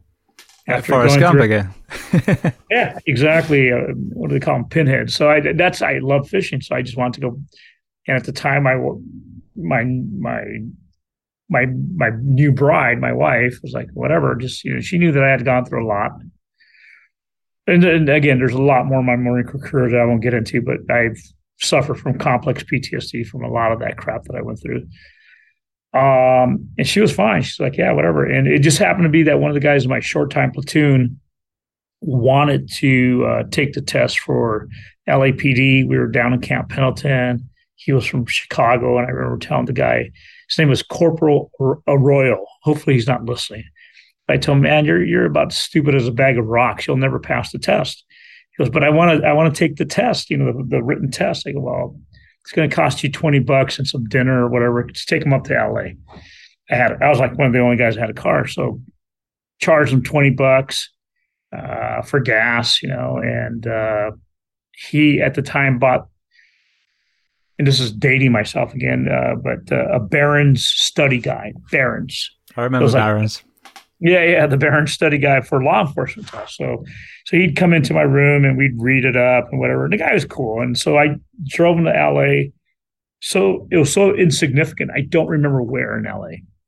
But we got there, and this is before cell phones, and I dropped him off, and he begged me not to leave him because what happens if they don't open the door? All it said was, police test, the line starts here. And he's like, no, don't leave me. So I stood there with him. And as the line grew to about 200 applicants, we got there early. As it grew, everybody was telling me, well, you just need your driver's license to take the test. So long story short, I took the test. I passed. He failed. So I went into LAPD again, not knowing anything about LAPD other than 1 Adam 12, Squad 51. That's all I knew. I didn't realize that those 17 geographical locations in the city of LA. I didn't realize that they had different units. I went through the academy at the old academy by Dodger Stadium, and at the end of the training there, I graduated as the class leader. My time in the Marine Corps helped to motivate, keep people together, push them through. And I didn't intend to do that; it just happened. And so part of my reward for being the class leader, they asked me. So, they said, Vega, you get to choose which division you want to go to. And being who I am, I said, well, where's all the killing at? I said, well, you want to go to Rampart. And so that's how I ended up in Rampart. So you asked me what it was like. I get to Rampart in 93, 94. There's a war going on, a street war between the Mexican Mafia, 18th Street, and MS 13, Matasalva 13. And people forget that the origins of MS 13 all started with Oliver North down in back in the days, the early 80s, when we were arming the Sandinistas in El Salvador and all that. And we were pumping a lot of firepower down there. These guys learned how to handle weapons, how to fight, and made them some pretty mean individuals, some mean hombres down there. And they started migrating up here, and now they are trying to take over turf that belonged to 18th Street and Mexican Mafia. And man, you talk about a bloody war in Rampart. That's what I knew. I stepped right into that. If we didn't find a dead body, a shooting, blood on the street, something was off. I mean, I saw dead people in the Marine Corps, but never in the amounts that I saw in Rampart. My first homicide as a rookie. Well, let me back up a little bit.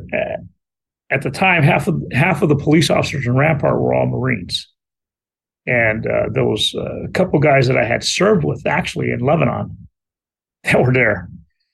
Not to name names, but which was interesting. And I remember one night we were going on patrol, and I had a partner. As a rookie, you're just everybody's. You just get passed around in whatever shift and wherever you fit in.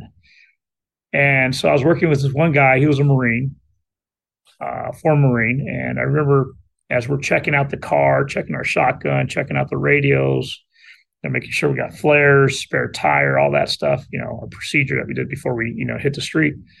Comes up to me and grabs me by my vest. He sticks his thumbs underneath my vest, pulls me in close, and he starts stomping on my chest.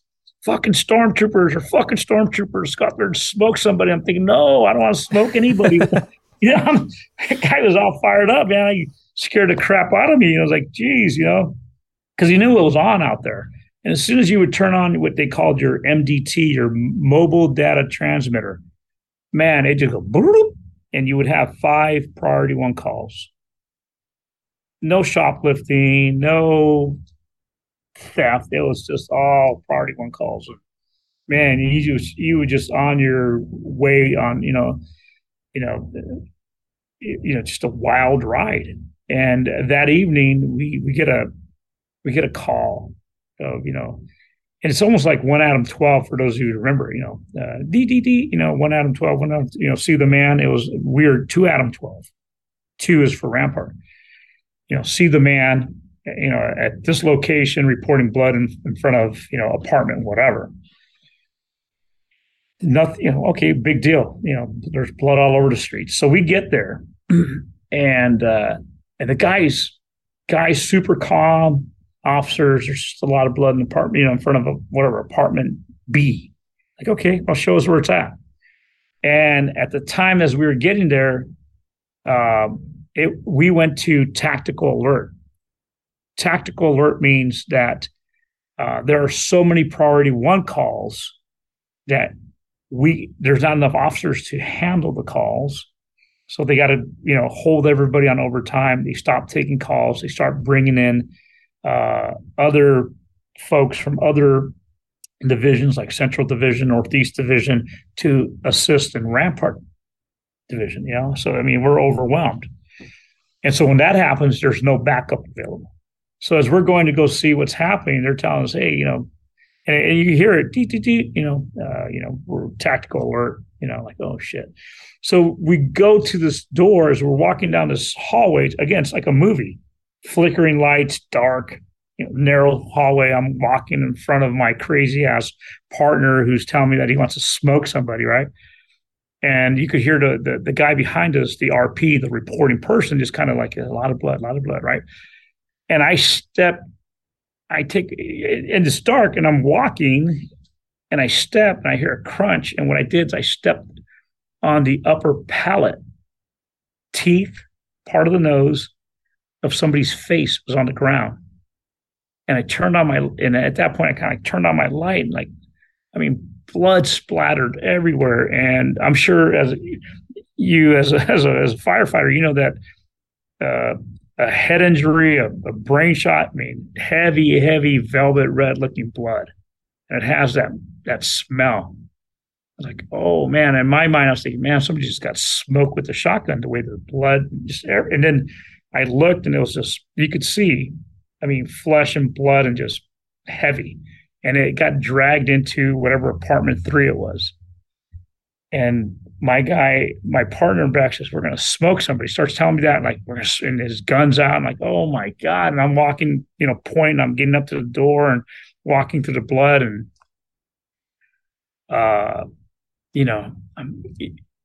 anytime you come to a door, you always want to check the doorknob, because 9 times out of 10, it's unlocked. No need to kick it, right?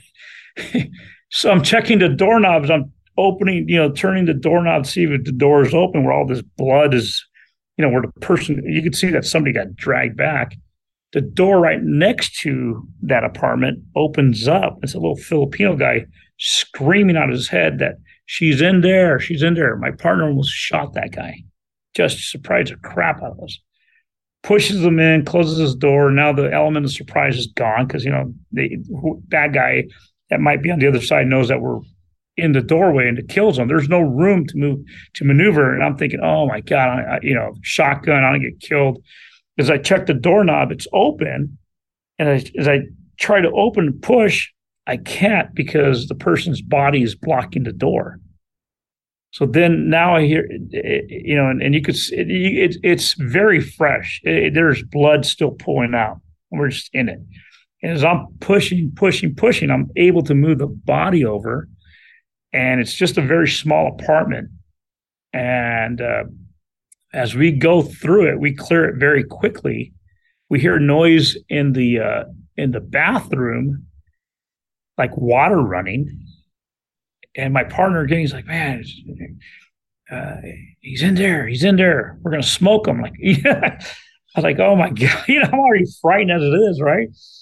And he kicks the door open. Nobody's in there, thank God. But what it is, it's a large wood cutting axe that the murderer was washing the blood off, and it was sitting on a blue towel. This is how much, this is way, I can still remember it and picture it. What had happened was that I guess as we were kicking the door in or moving the body, the person was in there watching the axe, heard us, made their way out of the sliding glass door, broke through the fence and into the alleyway into the night.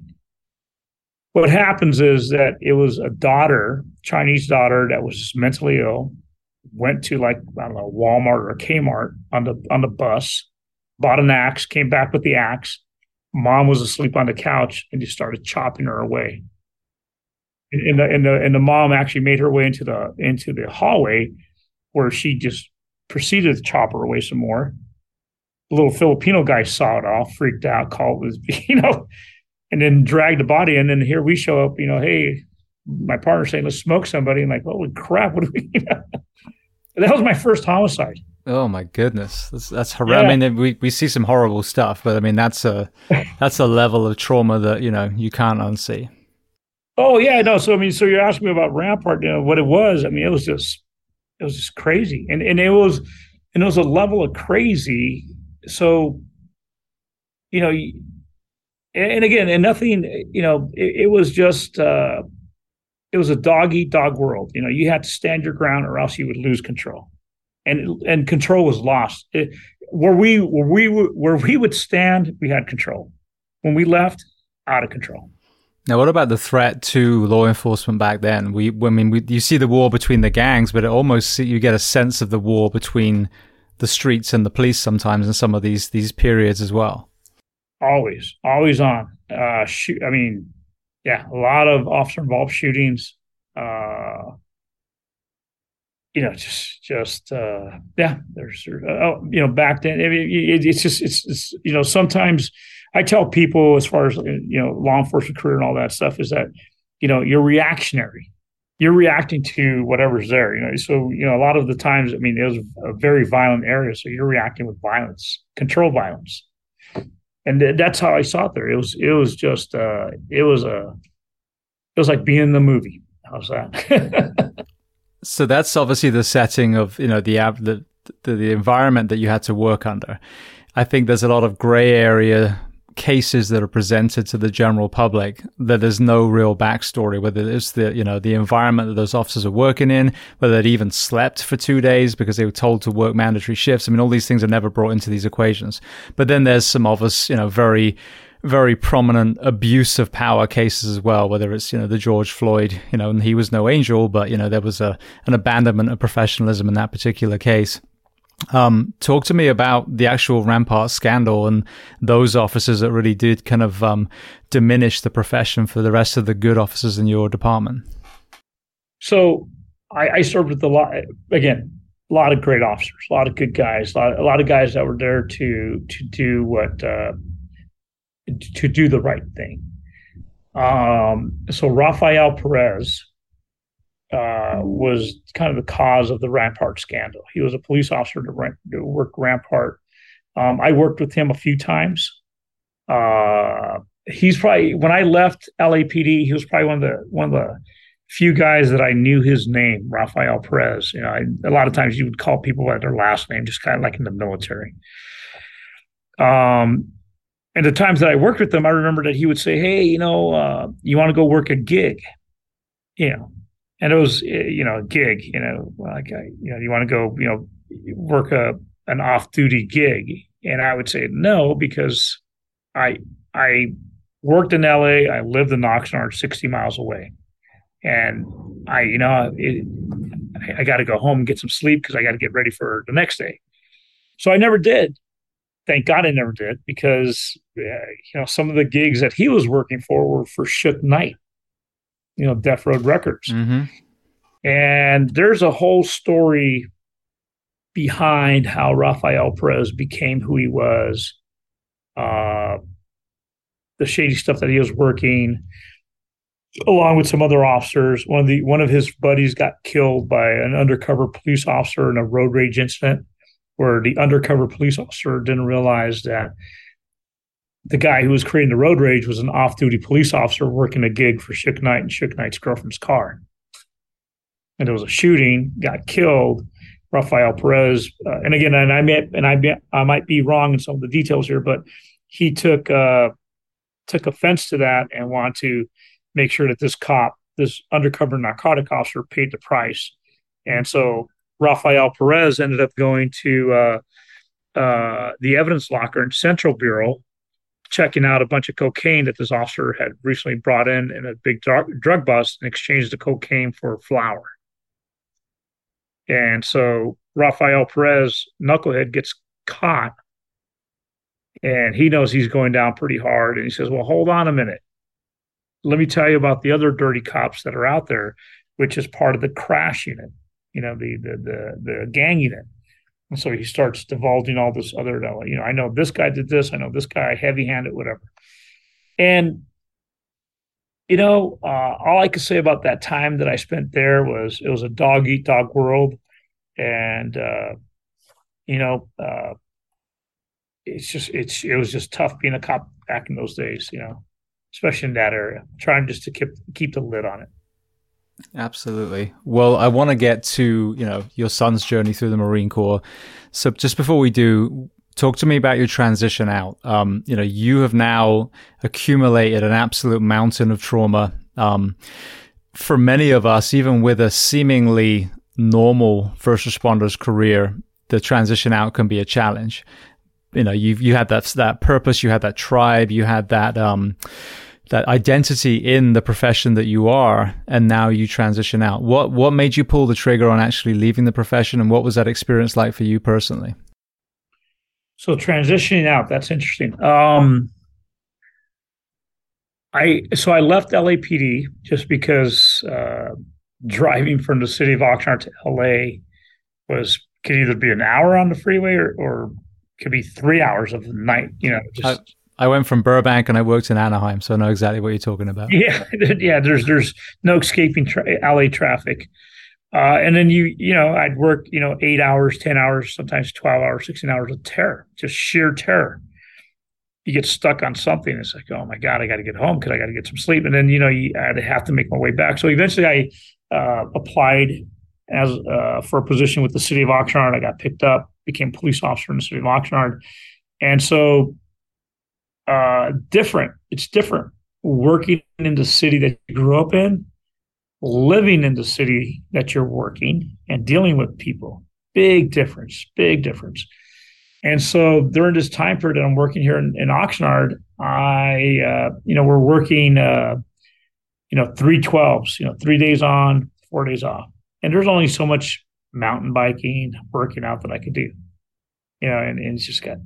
And so I've always had an entrepreneurial business. I always enjoyed, seeing how businesses work and so on. And so I started, one of the guys had a pressure washer on a trailer, hot water, steam pressure washer.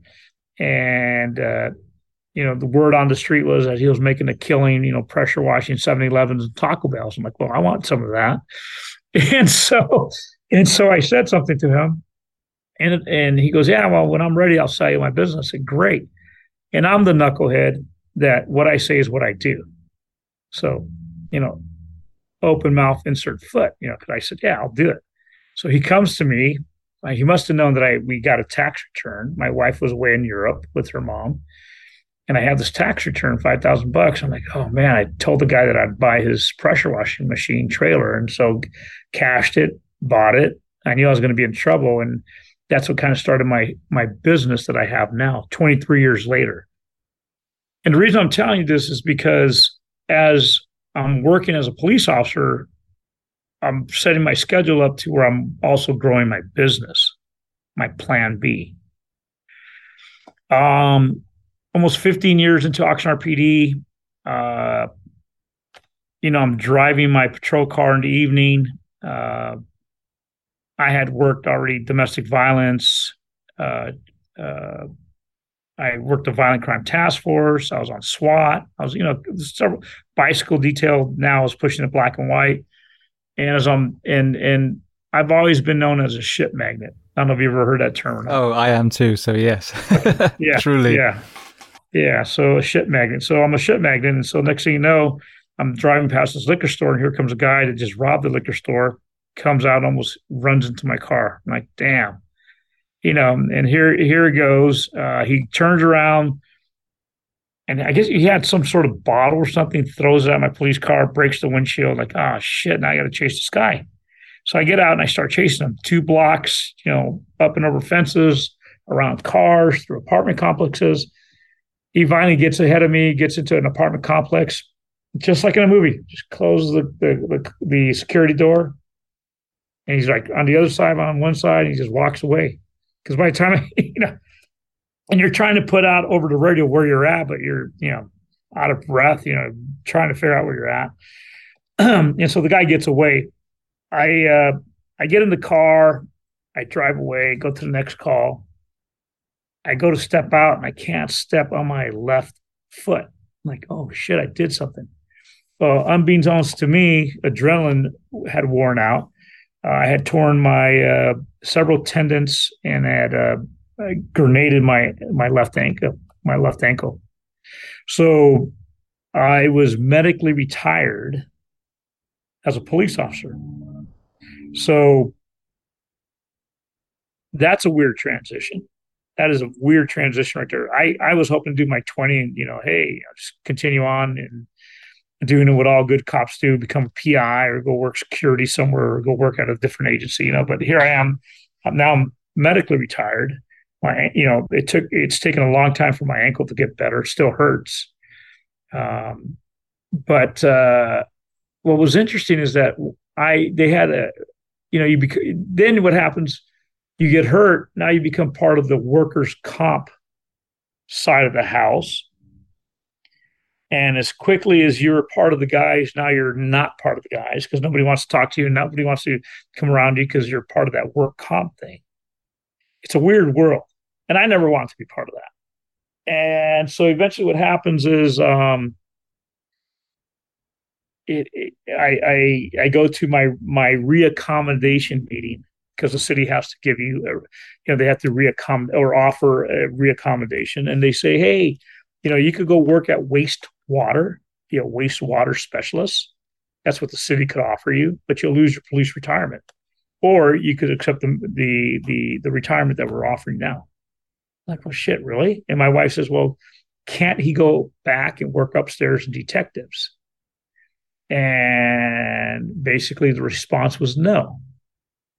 That's only for people who get shot. I'm like, what? So you reward people who get shot. Or he wasn't shot. That's what the response was. He wasn't shot.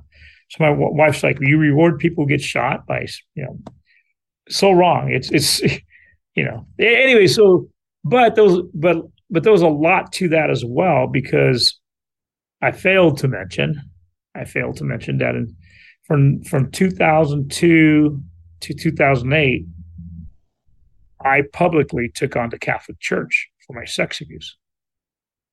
And I took them to task. I was one of the very few victims that went public that would talk about the extent of sexual abuse publicly. And I was very active and, even going to the state legislative in Sacramento to change, to raise the statute of limitation to allow, cases to go through. And to hold the Catholic Church accountable. So I was, again, already ruffling feathers. I think this was a very, very easy way for the city to get rid of me because I was on everything except Oprah. But the transition was, what helped me out considerably is that I had my business going.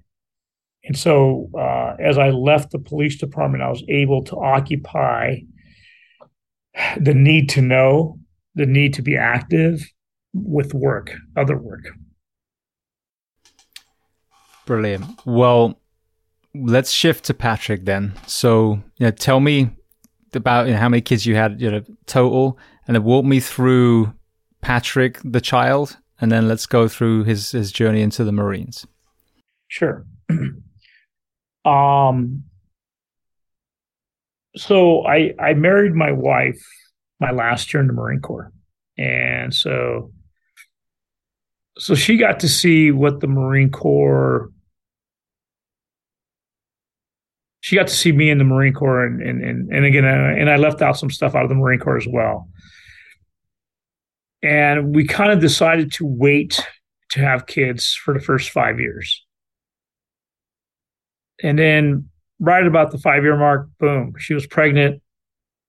We had our son, Patrick. I tell you, man, it's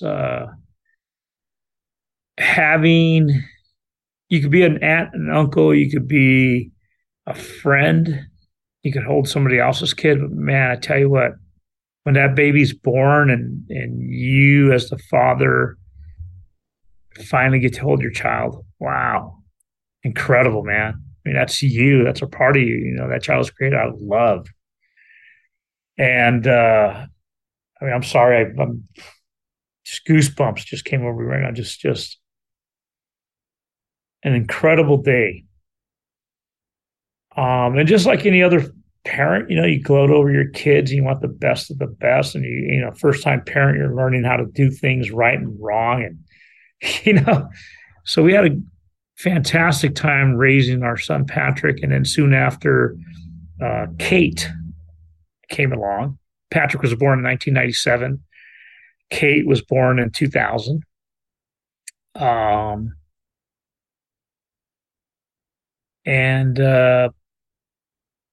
You know, I remember working as a police officer. I part of working in the city that you live in. I would take my code 7 or my lunch at home so I could be with the kids. And I would always tuck them in. I always made a point of that. And Patrick and I, you know, I love Godzilla movies, Mothra, and everything else. And I would lay in bed with him, and I would tell him, you know, going to bed, we would always talk about Godzilla, and I would always make up stories about Monster Island and Godzilla and Mothra and Rodan and Monster, you know, X and everybody else, right? And he'd start telling me stories too, you know, and that was a fantastic time, you know. He was academically very smart kid, always on the honor roll. Civic wise, always helping people, always the first one to volunteer. Same thing with my daughter, you know, very good kids. And like I said, you know, 2002, 2003, you start getting all these reporters showing up at the house. You know, wanting to know about my sexual abuse. Because I was a hot topic, man. And, you know, hey, fills in a news spot. Why not? And when lawsuits were, you know, submitted against the Archdiocese of Los Angeles, we had news vans lined up and down the street. And my kids would, you know, they would be there. I would never exclude them or take them away. They were always there in the background with my wife. And I remember somebody telling me, well, you know, is that wrong? I go, no, it's not wrong. This is who dad is. I'm not going to hide anything from my kids. And in fact, even my wife and I we really tried to introduce them into the Catholic faith. We took them to catechism. You know what catechism is, right? I don't. So I was I was exposed to the Church of England, which I think is Protestant. Sure. They gave it a shot. It didn't really kind of stick with me personally. So I'm not really well versed in the specificities of some of these religious practices. Got it. So catechism, like say, for example, you have parochial schools where you go and, you know, like a Catholic parochial school and you learn about, you know, Jesus, God, love, and so on, and the stories of the Bible, and they teach you of the Catholic faith. For those who are Catholic that don't go to a parochial school, there is classes after school that will teach you of the Catholic faith. And it'll get you ready for your first communion, your confirmation, and you know, it's teaching you about the Catholic faith. So we had my son in one of those classes, and as I'm battling the church to get, you know, truth and accountability and you know, over sexual abuse, we're taking my son to catechism. I'm there one day dropping him off, and the director of the catechism school comes out and says, hey, you, it didn't even know my name. Can you come in and just substitute in one of these classes because the teacher, isn't here and we just need a parent to be in there. And here I am, I'm undercover, dropping my kid off. I got a gun underneath my jacket. And he's asked me, he doesn't know who the hell I am. I think, oh my God. And at that point, I told my wife, I said, we're just going to not do that. Yeah. So Patrick and Kate kind of skipped the whole Catholic thing. They know about it. We've allowed them to explore different faiths. We had some very close friends that are Jewish. They learned about the Jewish faith and so on. And my wife teaches at a Lutheran school. They learned about Lutherans. But anyways, kids had a good upbringing. My son was took to swimming like a fish to water. I mean, it was little. He would always swam competitively. His sister followed. They both were part of the Junior Olympics here in California several years in a row. They swam, on the club teams. They played water polo. In the summers, he would be part of the junior lifeguard events that would go on at the beach. High school swim team, water polo team.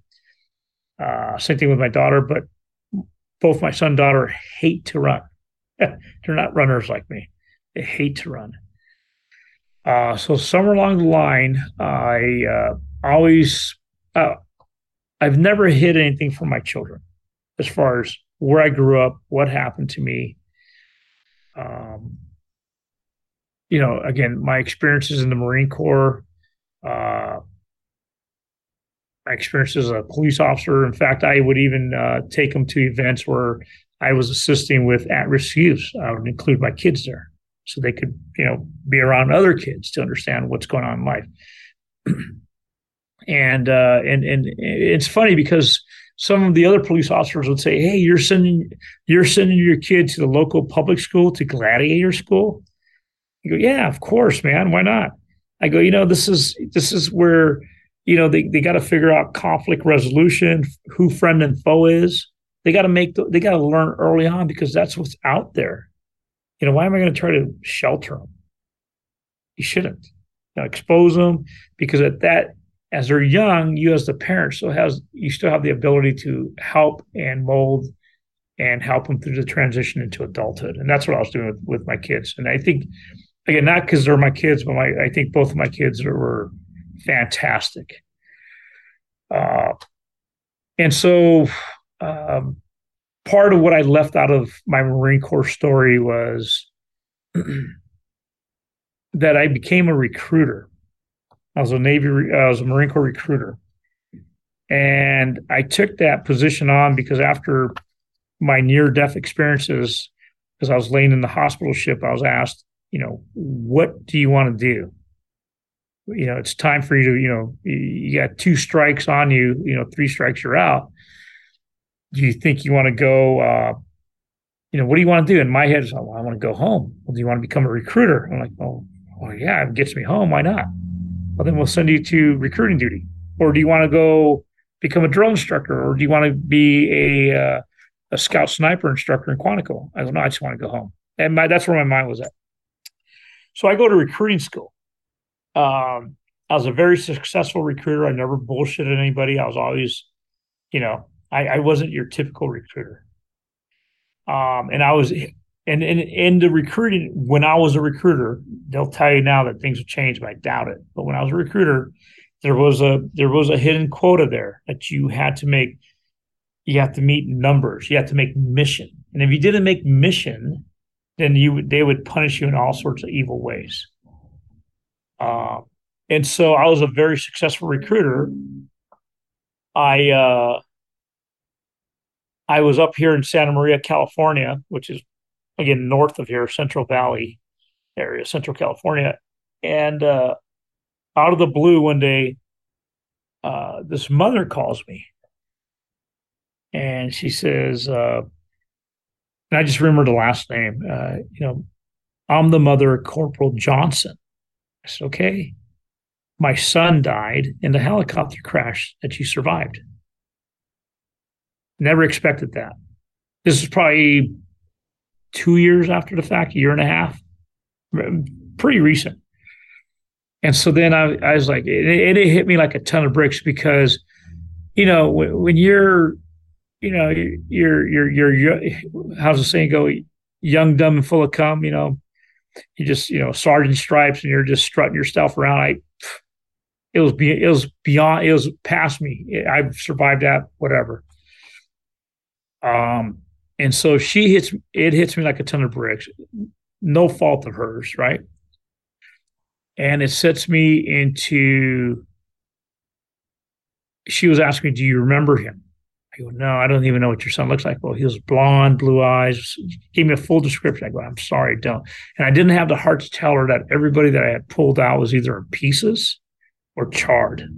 And those who were in the helicopter were charred, but still alive. I don't know who her son was. They were covered in mud. It was very gruesome. 22 Marines died, and another 18 were severely burnt. Yeah, and I didn't know how to answer her. And then she started telling me the story of how the Marine Corps was saying that her son's death was a result of him not being buckled into his seat and not wearing head protection, a helmet. That the helicopter crash was deemed survivable, but because he wasn't buckled in, he got tossed inside, got knocked out, and got burned to death. And I had no response to her. I've never even imagined ever having this conversation with anybody. And so that, excuse my language, fucks me up. Here I am recruiting, putting people in, believing, I was serving the punch. I was serving the punch, and here I am like, holy crap, hold on, what are you telling me? And so that gets me into a spiral downward turn of drinking, depression. And it got to the point where I spent an entire week in my bed and I couldn't get out. Suicide, I don't think suicide came across. I don't think I thought of, but I was depressed and I couldn't function. And so then my numbers started dropping. I wasn't making the phone calls. I was in Santa Maria. I was like the furthest away from recruiting station Los Angeles. I didn't have any other Marines to talk to. Nobody understood me. And so then what happens there is that I tell my commanding officer, Major Phil Parkhurst, who used to fly Reagan around. He was a very proud man of because of him flying Ronald Reagan around Marine One. Very proud man, and he made it known to everybody. And I said, sir, I got an issue. I can't. Something's going on. I was, do you need to go talk to a psychologist? I go, yeah. And I was willing to. This is how crazy it is. So I end up talking to somebody, a psychologist. He writes up a big old write-up, says, Sergeant Vega is unable to deassociate or unpersonalize from what happened. He needs to be put back with other Marines. I go to my commanding officer. I give him the letter. Commanding officer says, nope. Recommendation, go back out there and get me my 3. We need to make mission. I did that fucking 4 times, 4 letters. I still have the letters. And on the 4th letter, I lost my shit. And I finally told him, hey, no, I'm not going to do this. So they brought me here closer to home to Thousand Oaks. They put a staff sergeant in charge of me, guy by the name of Staff Sergeant Miracle. And his thing was, I make miracles happen. I wanted to kill the guy. He sets up an appointment with me with some guy that has epilepsy. You can't, that's a disqualifier, but he wants me to talk to the guy about joining the Marine Corps. I go, you can't do that.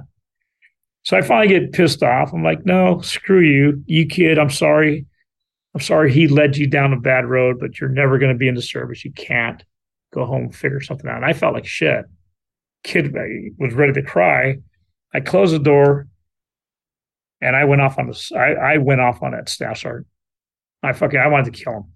And at the time, back in the time, we had what's called a schedule and results book, something, kind of a binder of some sort where you would take down all the phone calls, you would number them, all your results that leads to a point. It was total sales. And when your numbers were down, the recruiter instructor would come out and analyze your your books and say, well, hey, you're not making enough phone calls. Hey, you're not making enough, person-to-person contacts. And so I take my schedule result books, I walk over to the toilet, throw it in the toilet, and I piss on it and tell them to go fuck off. And so then I get called in front of the man. The man says, did you threaten the staff sergeant? I go, absolutely. Are you going to kill him? Absolutely. Did you throw your schedule result book in the toilet and pee on it? Absolutely. And you're refusing to go back out and recruit? Yes, sir. I said, take whatever you want. And here's the ironic part. When I was on recruiting duty, I was awarded the Navy Marine Corps Medal for Heroism. And they had used me as a tool to say, hey, come and meet your local Marine Corps Scout Sniper hero and be recruited by him. And no sooner did I went from hero, I went to zero. They reduced me in rank. They had me report to recruiting station Los Angeles. My punishment for a month was to go to Long Beach and clean out these large warehouses that were infested with rats and pigeons. And they would give me a box lunch. The van would drive me out there, drop me off, and I just sweep all day. And, in my mind, I was like, fuck these guys, I'll make this place look like immaculate. And that's probably the first time I thought about suicide. I remember I was there one day pushing the broom, just thinking about everything. And I'm like, fuck. From hero to zero. Well, and I thought about hanging myself.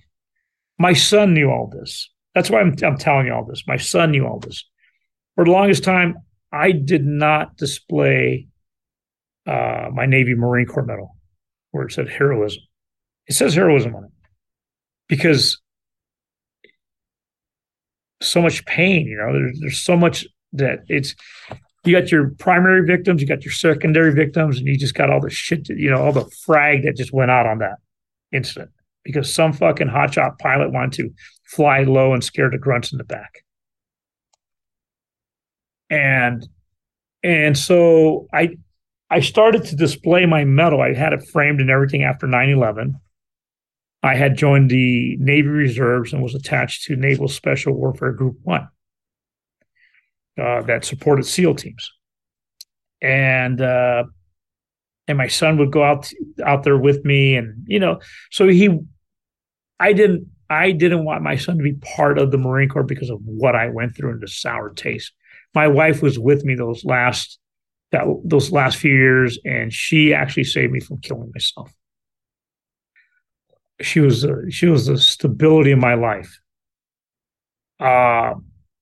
Fast forward, my son's graduating high school. Just like any other 18-year-old trying to figure out what to do in life. I remember one of the things he said to me, he goes, man, I can't wait for summer. I go, no, son, after senior year, when you graduate, there's no more fucking summers. It's all, you got to work. Summer only exists when you're going to school. And so I think that was a shocker to him. But so he would work with me. He would add odds and ends, but he really wanted to be a Marine. And my wife basically told him, no, you need to go to school first, get that under your belt, because you're not going to go under like a grunt like your dad did. Go in there at least as an officer, and then you could join the Marine Corps. He wasn't interested in school. His mind was just set in the Marine Corps. But again, he was not a runner. And so the running part would always hurt him. He could do his pull-ups, he could do his sit-ups, he could swim like a fish, but running just was not part of who he was. So in 2017, he had enlisted. The recruiters pulled some fast shit on my son that, again, and I stayed out of my son's business because as a father, as you're trying to support their adult decisions, right? I stayed out of it. But when I started asking them questions, I was like, oh, these guys are just trying to get you for a number. And I went over to the recruiting station and I chewed out the gunnery sergeant and go, hey, and they had no clue that I was a former Marine or recruiter because those bastards never even had the common decency. My son told them, hey, my dad's a former Marine, but those guys never had the common decency to come knock on my door and say, hey, I'm sergeant or whatever, I'm recruiting your son. They never even did that. Pretty shitty, I see it. And so my son is scheduled to leave for boot camp in February of 2018, right on his birthday. He was born on February 15th. So he's scheduled to leave like on the 14th or 13th of February of 2018. He doesn't ship out because right at Christmas time, he got the flu. And my son was the type of kid that when you got sick, right, when you get sick, he was somebody who was sick. There's no faking it. There's some people that could work through an illness, not him, knocked him flat out. So that hurt his runtime. So then they moved him to March to leave. Well, this is where I think it gets kind of funky. Because knowing that the months of January, February, March, April, and this is a Marine Corps term I'm going to use here, the herds, in other words, the platoon recruits that are going to boot camp are very small. The herds get small because those months aren't good months that produce, recruits to go to boot camp. It's all about the numbers. You either got to show that you have numbers coming in, or you lose part of that to the yearly budget. So, and there's a whole backstory to that too. So my son ends up going. The recruiter says, "Yeah, Patrick passed his run time. Part of the run time was a mile and a half under 13 minutes. I think he was hitting 15 and 16s. And there was no way him recovering from a cold that he was going to run under 13 minutes. That was not. I had never believed that. And so he goes off to boot camp. When you get to boot camp, or basic training, you're going to get a number of vaccinations. So within the first 48 hours, they're keeping you awake. They're moving you around like cattle. They're screaming and yelling at you.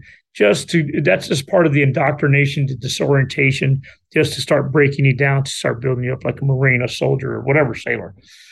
And so then you're getting these vaccinations. And I'm not an anti-vaxxer. Don't get me on that. But what typically happens after you get a vaccination? What do they tell you? Well, you have an immune response. You need a rest because you're going to have flu-like symptoms. There you go. You get, and to this day, I still don't know how many vaccinations or what type of vaccination my son got. But I know there's multiple, at least 5 or 6, if not 7. So within the first week, they go to run their initial strength tests. So it's a mile and a half run, sit-ups, pull-ups. He's successful in the pull-ups and the sit-ups. Mile and a half run, he's like a 16 or 15 minute time. So he's over. So what happens is that they transition him to a physical conditioning platoon. The physical conditioning platoon is for those recruits who can't make the run time, the sit-up, or the pull-up time. And basically you're going to work out in this platoon. So your 13 weeks at Marine Corps boot camp it just holds in place until you're able to make that run time. Then you go back into your training. And so Patrick gets put into physical conditioning platoon. Again, for those, and this is part of the story that's a little bit complicated, but I'll try to get through it. The physical conditioning platoon is part of special training battalion. So battalion is bigger than the platoon or a company.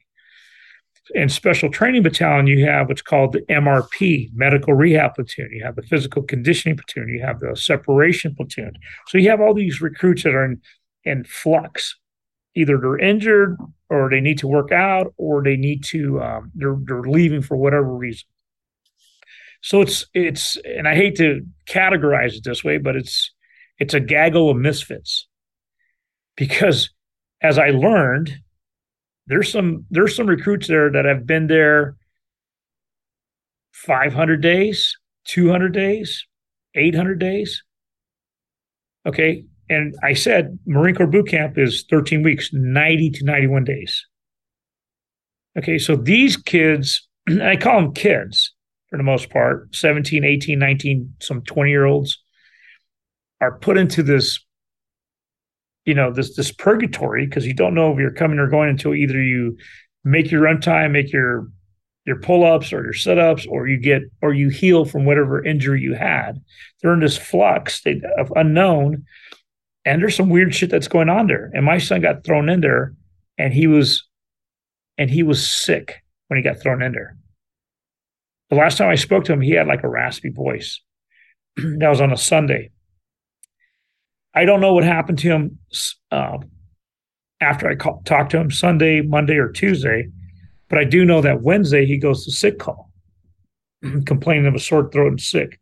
They give him the typical, over-the-counter ibuprofen and something else, throat lozenges.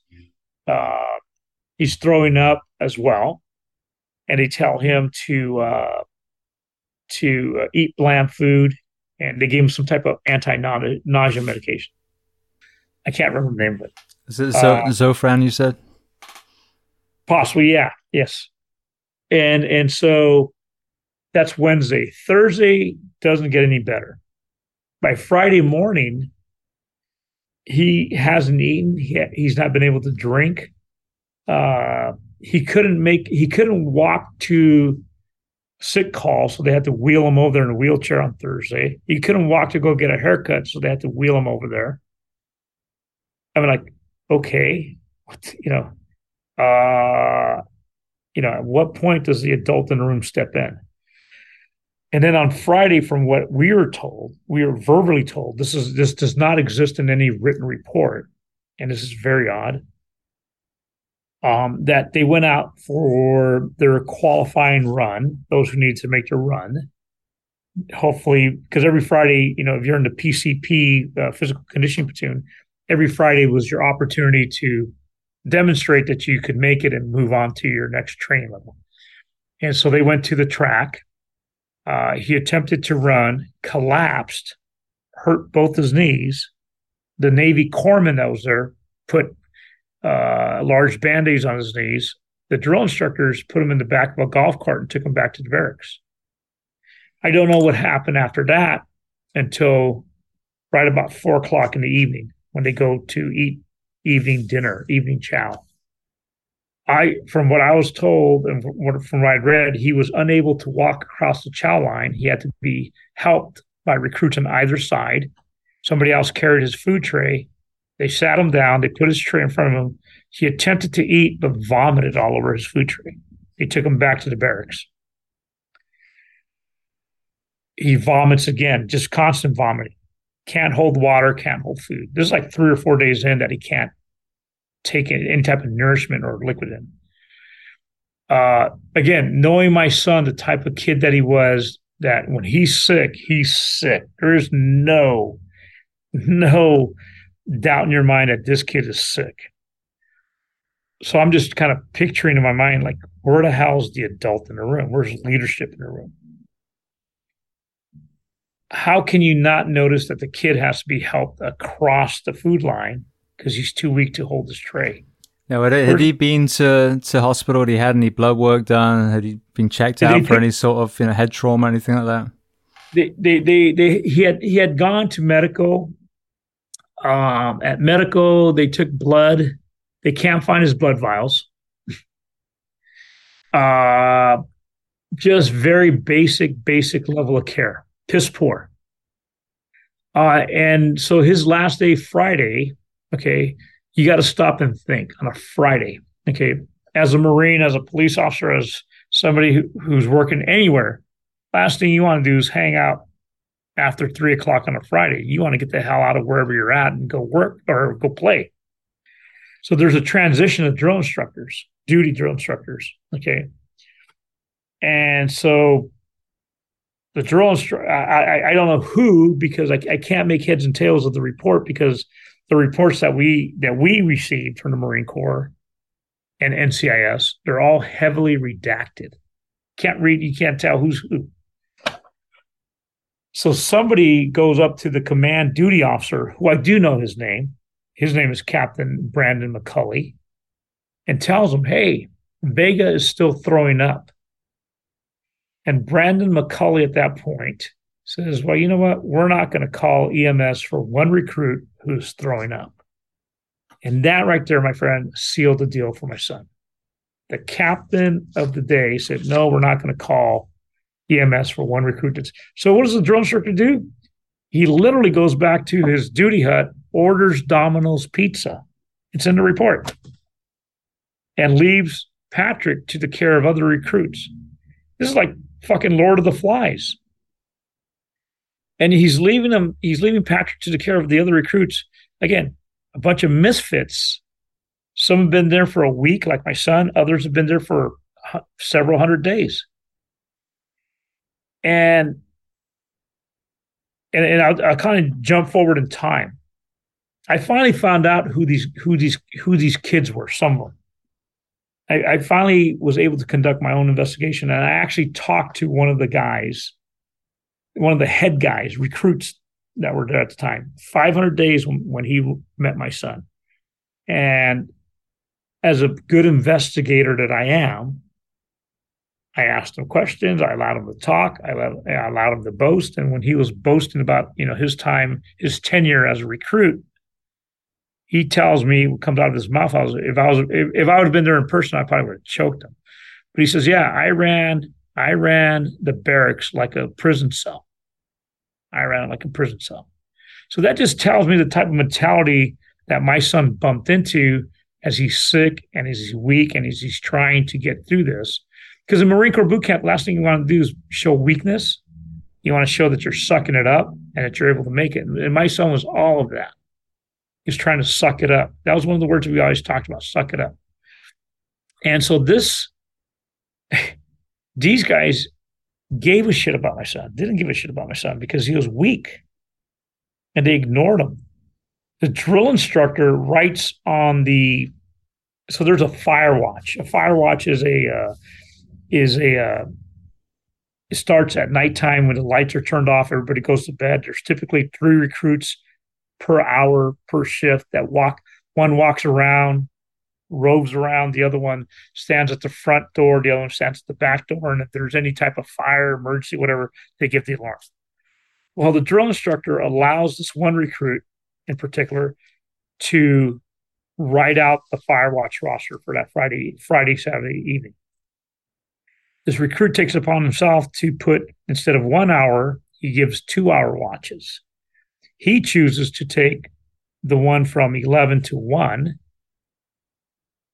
and nobody knows where the drill instructor's at. But what the drill instructor did do on the fire watch roster, he wrote on top in his own writing that the roving fire watch would check on Vega every 10 minutes. Every 10 minutes. So why would somebody choose to check on somebody every 10 minutes? If they weren't worried about him. If they weren't worried about him, yeah. Why not every half an hour?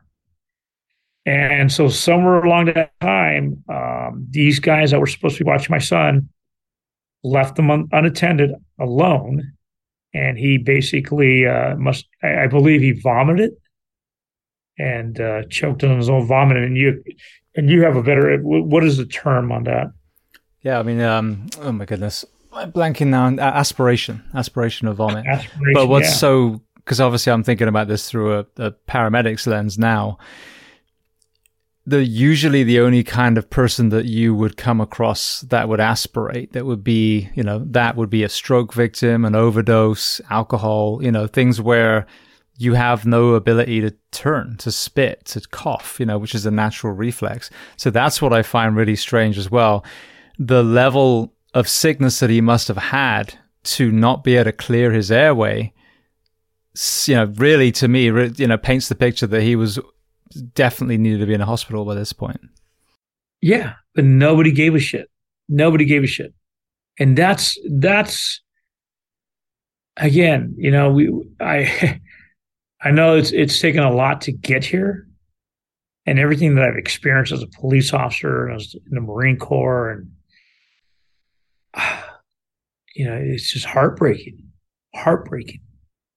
fucking heartbreaking. And I'll give you another piece of just how fucked up this is. I was in San Diego that week with my wife. We actually had driven onto the base, parked in front of his barracks Thursday night.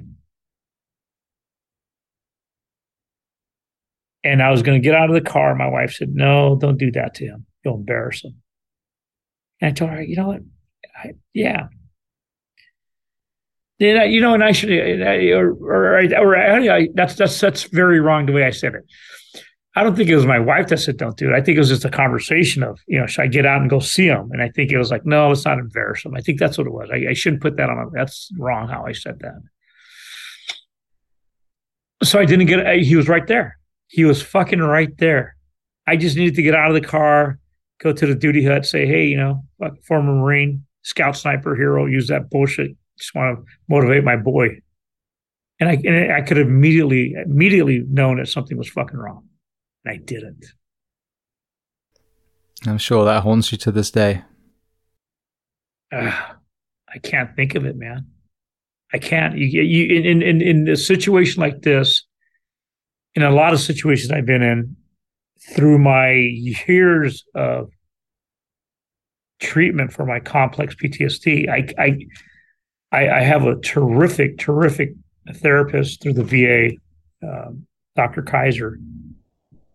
And I've been seeing her for years, and she knew how scared I was of Patrick going into the Marine Corps, how hesitant I was. And then she immediately was there when Patrick passed away. And then she dealt with all my other bullshit. But just from years and years that you can't dwell on could have, should have, would have. I just can't. I can't allow myself to do that, because the depression that I've experienced in the past when I was deep, dark in that fucking hole, nobody gets you out of that hole, man. It's the only way that can get you out of that hole is yourself. And unfortunately for a lot of people, man, they don't come out of that hole. And I know that if I go into that dark, depressed hole, it's going to be impossible because of all the shit that's happened to me.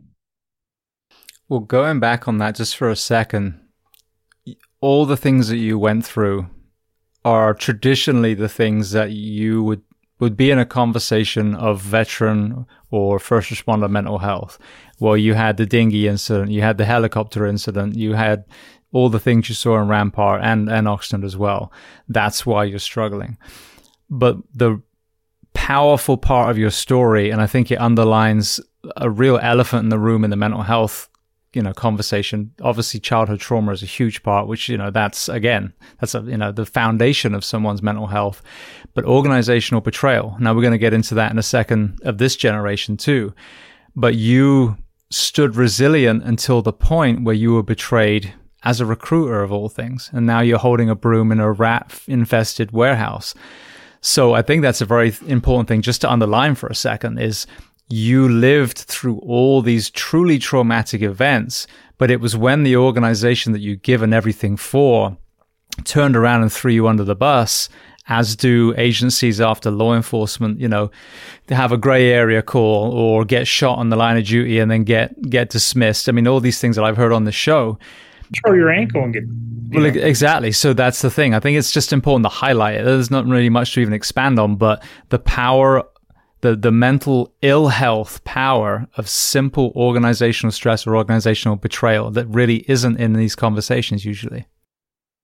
No, you're right. You're right. I mean, if you really want to stop and talk about it, it's just the Catholic Church. You talk about a mindfuck. I mean, I remember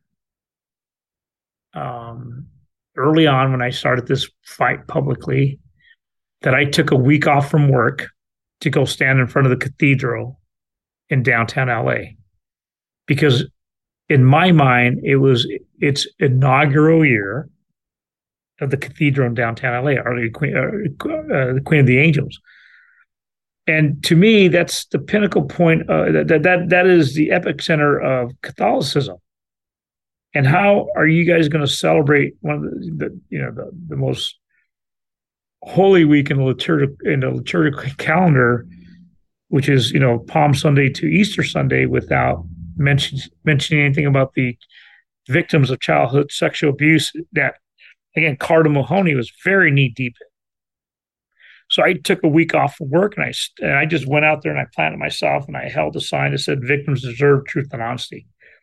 And I didn't scream, I didn't yell, I just stood there and I fasted for the whole week and I slept on the concrete.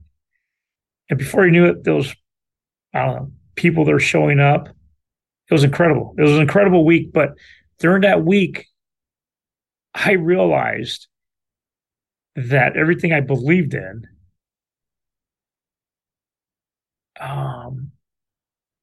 wasn't real, or wasn't, the bottom fell out. To have, I mean, you got to stop and think. As a Mexican, I have Catholicism raging through my veins and my DNA. I come from conquistadors and the Mayans, I'm all of that. Catholicism is what made Mexico. I come from Mexico. My parents come from Mexico.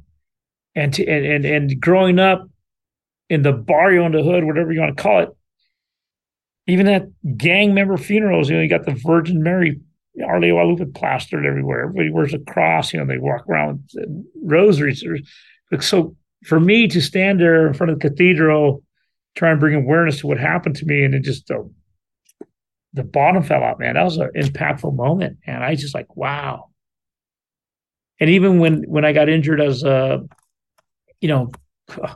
let me go back to the Marine Corps. Then you say the Marine Corps, from hero to zero. Here I am elevated to this platform. The fucking medal says heroism. Stop and think about that. Heroism. I'm like the cowardly lion and the Wizard of Oz that finally gets his medal that says courage. I felt, I got a medal that says heroism, but holy crap, then just to be just chopped down, boom, boom, boom. And, he's a bad example. He didn't want to go out there and recruit. And everybody turned their backs on me. And in the police department, officer of the year. I started all sorts of at-risk youth programs, no bad shootings, I took a couple good tumbles and hits, but not a bad cop, good cop. But man, I stirred the pot a little bit. They weren't happy with me, and it was a swift kick in the ass, and I was done. Yeah, there's a lot of that. Well, and now, and I'm sorry to interrupt you, but even now, so much more with the death of my son. I love my country. I will do anything for my country, and I have. And I love the men and women that serve our country. However,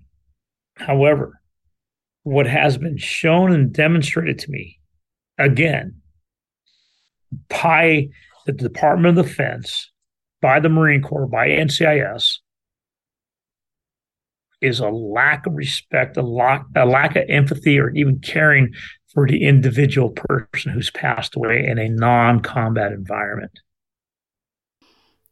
So I want to get to the kind of what happens next element, but I think just to set the stage, there's an important piece of the puzzle that has its history buried in a World War II hero and a fire. So let's kind of backtrack, educate us, because I was totally unaware until very, very recently as well. If you want to tell the kind of history of the doctrine, and then we'll walk back through to present day, well, not present day, but 2018 with Patrick. Sure, absolutely. So, and I'll start with Patrick. So when Patrick passed away, and like I said, there's this, the answers weren't coming, and we're trying to ask questions, we're trying to figure it out. We get to a point where I guess I got to talk to an attorney, talk to a very close friend of mine, an attorney, and that's the first time I heard, well, you can't do anything, because in your mind you're thinking, well, fuck, there's a wrongful death lawsuit here. How can they be such idiots? How could they let this happen? Right? That's what we're thinking. And a very good friend of mine who's an attorney says, there's something called the Feres Doctrine. F as in Frank, E-R-E-S, Feres. And I'm like, and I couldn't even, I have bad hearing already. Like, what? Feres. And he spells it out for me. And I'm like, what is that? And, you know, you lose a child in whatever circumstance. I mean, fuck, your world is rocked. It comes to a screeching halt. It is. They're supposed to bury us.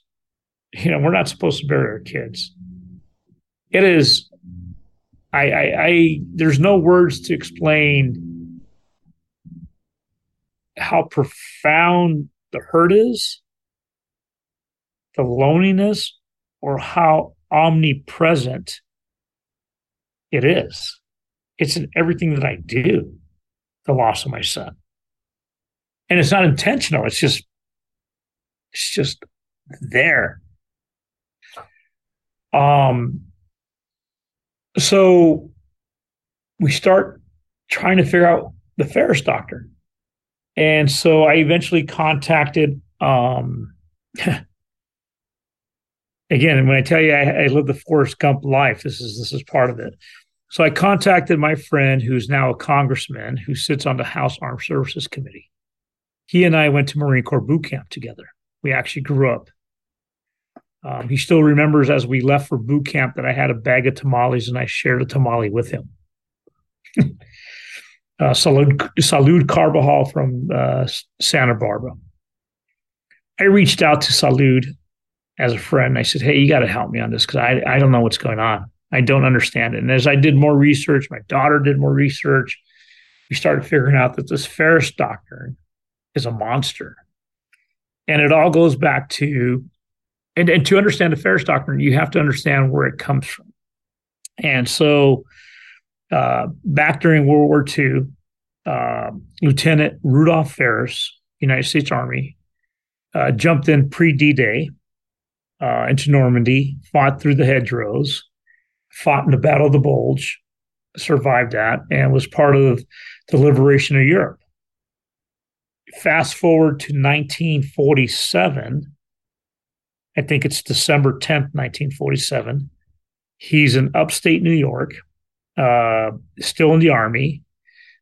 He's with a bunch of other Army officers. They're staying in a World War II barracks. And when I say World War II barracks, it was built during World War II. So it was, again, very, very Spartan barracks. Just some wood, some beds, 2 stories, there it is. And it had a boiler in there for heat. And he hadn't either made a comment or had mentioned that the boiler is in not good working conditions. That's going to blow up and kill us. So guess what happens? It blew up. It killed him immediately. And it killed, I believe, 4 other Army officers. And the widows at the time, the widow Lieutenant Rudolph Feres, took a newly passed law, and I'll explain that because this is very important. In 1946, the Federal Tort Claim Act, the FTCA, was passed by Congress.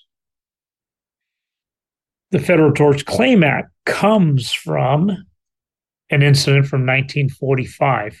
And I'm sorry if I'm going back in time and no, people. but we need to paint the picture because again, I was completely unaware, and this is going to be news to a lot of people, many who have served, that maybe this will actually affect positively. Oh yeah, absolutely. So, 1945, there is a B-25 Mitchell bomber that's going to take off and I think fly somewhere Midwest. The pilot's told, don't take off, heavy weather. The pilot decides to take off with, I believe, another crewman on board. And they take this route from Newark, New Jersey that takes them over Manhattan.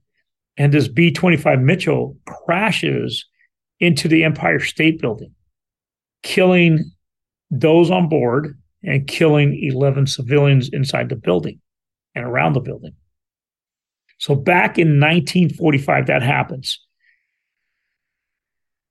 What happens back then that you as a surviving family say, hey, what was that plane flying, in bad weather so low over a city, crashing into a building? The government's responsible.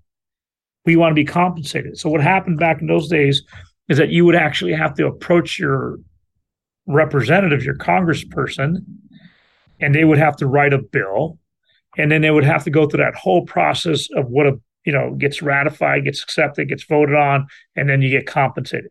And Congress at the time was inundated with all sorts of compensation bills that Congress didn't want to deal with it anymore. So in 1946, they wrote up, they agreed upon, and they passed the Federal Torts Claim Act of 1946. So 1945 was a catalyst to push Congress to finally, say, hey, you know what? As the United States of America, we give up sovereign immunity. Sovereign immunity. In other words, the king can be sued by the people. And that's what happened in 1946. But what's important of the Federal Claims Torts Act is that those 13 exceptions to that rule. And one of them was, I think subsection J is, and I'm paraphrasing this, that active duty service members can sue the federal government as long as they're not in combat. Okay, and it's not written that way. I'm paraphrasing it, but that subsection, that exemption rule says that as long as you're not in combat, you can sue the federal government. So this is 1946. 1947, early 1947, the Department of War, the Department of the Navy come together and create the Department of Defense. So 1947 is the founding year of the Department of Defense, and we have our first chairman of the Joint Chiefs of Staff. So stop and think about what that means. That the Department of Defense of the United States of America projects power and might, full authority. And now you have late December 10th, 1947, Lieutenant Rudolph Feres, Captain Turner, and a couple other men burned to death in a fire that should have been prevented. No exit signs, no escape ladders, one entrance into the barracks. The boiler was right in front of the only exit door, and these men burned to death. And their widows had a case using the 1946 Federal Torts Claim Act.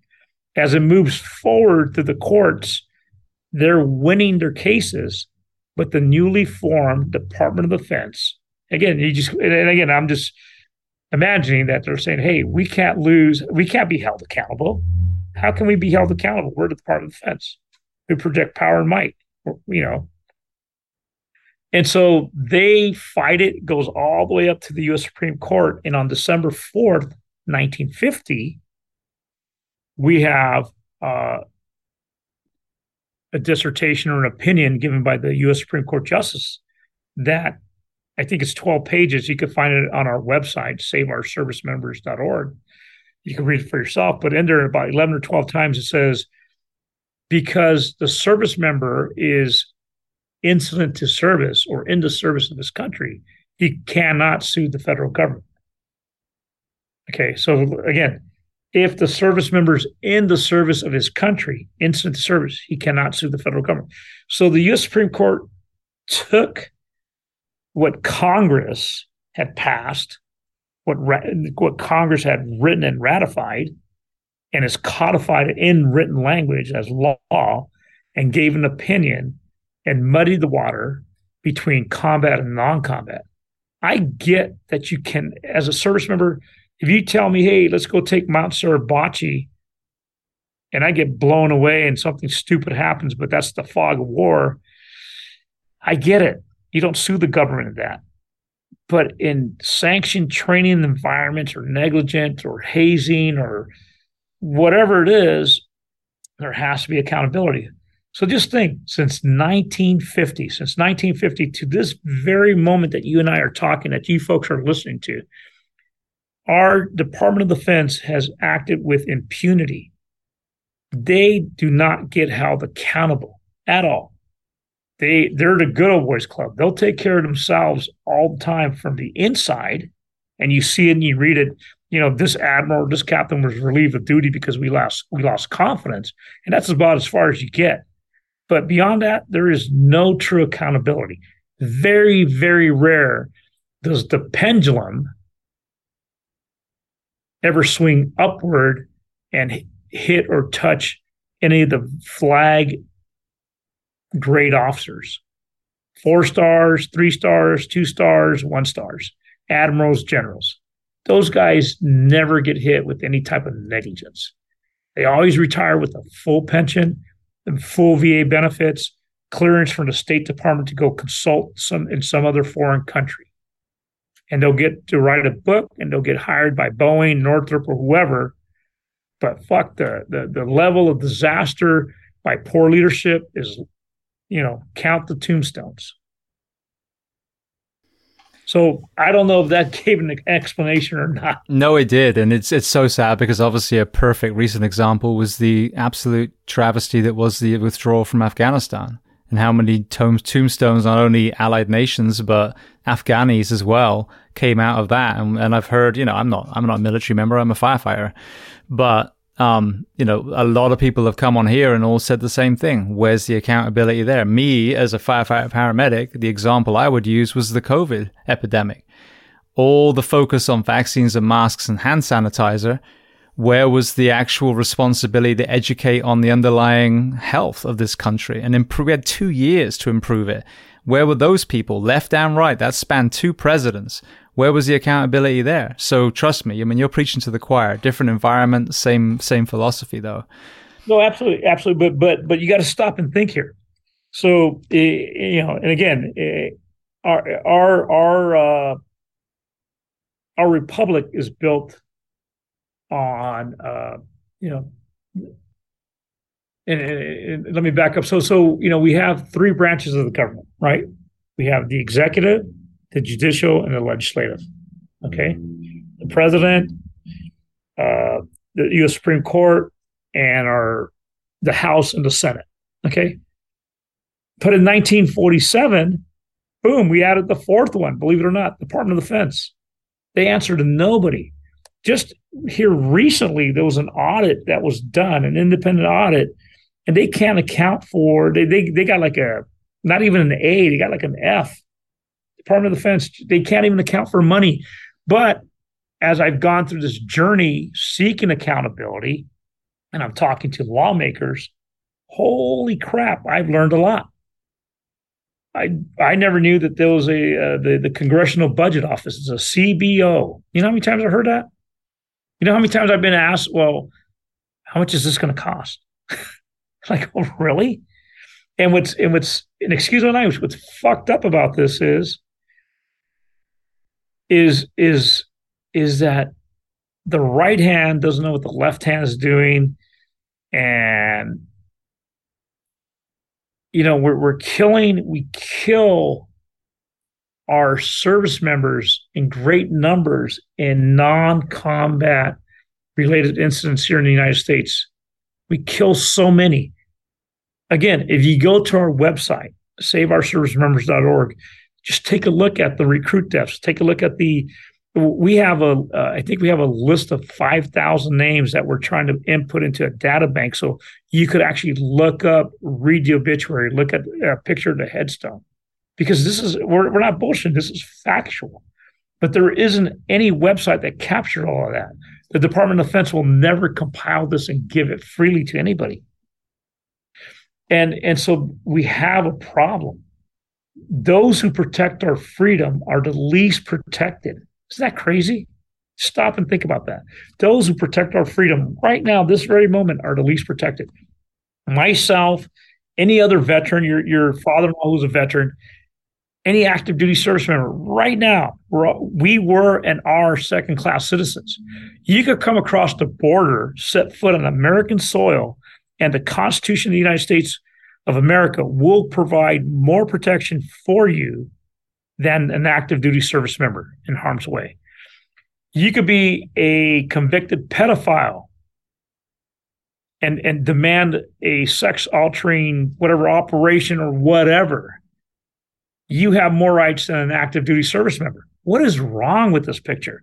What's wrong with this picture is that our lawmakers don't want to take on the Department of Defense. They don't want to, how much is this going to cost? Because it comes down to budget. Every year we have the NDAA, the National Defense Authorization Act. And that's where, they all pile in and they say, hey, we need a couple more aircraft carriers. We need a couple more tanks. We need more money for recruiting, blah, blah, blah, blah. And they throw all their numbers in there, and then it's up to Congress to take a look at it, add, take out, whatever. And then it goes up to the Senate, then it goes to the president, he signs off. Every year it happens. Okay. In the NDAA, there's a budget, and there's black money in there. There's a whole portion of that you don't even know about it. We don't know as taxpayers, but there's a shitload of money that goes off to other countries. And I get it. We have to keep those bad people away. However, those who are keeping those bad people away are the least protected again. In 2020, Richard Staceco, with the help of Congress, was able to introduce the Richard Staceco Medical Malpractice Act. All right. And in that Medical Malpractice Act, Congress allotted, and I believe I'm correct on this number, $400 million for the next 10 years to address military medical malpractice cases. Okay. That was 2020. 2019, in 2019, the Department of Defense gathered as much information as to the types of cases that they were going to have to pay out for regarding medical malpractice cases. Okay.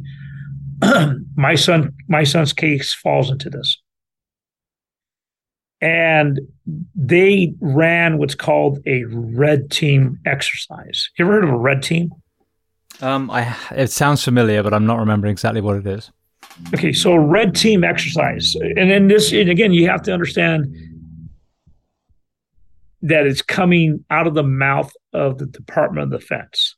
Okay. When Department of Defense says, hey, we're running a red team exercise, that means that, hey, we're simulating that we're fighting the Chinese, the Russians, the North Koreans, the Taliban, ISIS. Okay. So what they did is that they gathered all these attorneys for 2 months, and they ran all the known cases through this red team exercise to defeat every case. And then with that information, the Department of Defense wrote the interim rules for the 2020 Richard Staceco Medical Malpractice Act. So under those stipulations, basically every attempted case would ultimately fail? Yes, you are so correct on that. To this date of that $400 million that was allotted through the NDAA for the next 10 years, so that's $40 million a year that they could settle military malpractice cases, right? Medical malpractice cases. They've only settled 2 cases so far that we know of. One settled for $10,000. The other one settled for $20,000.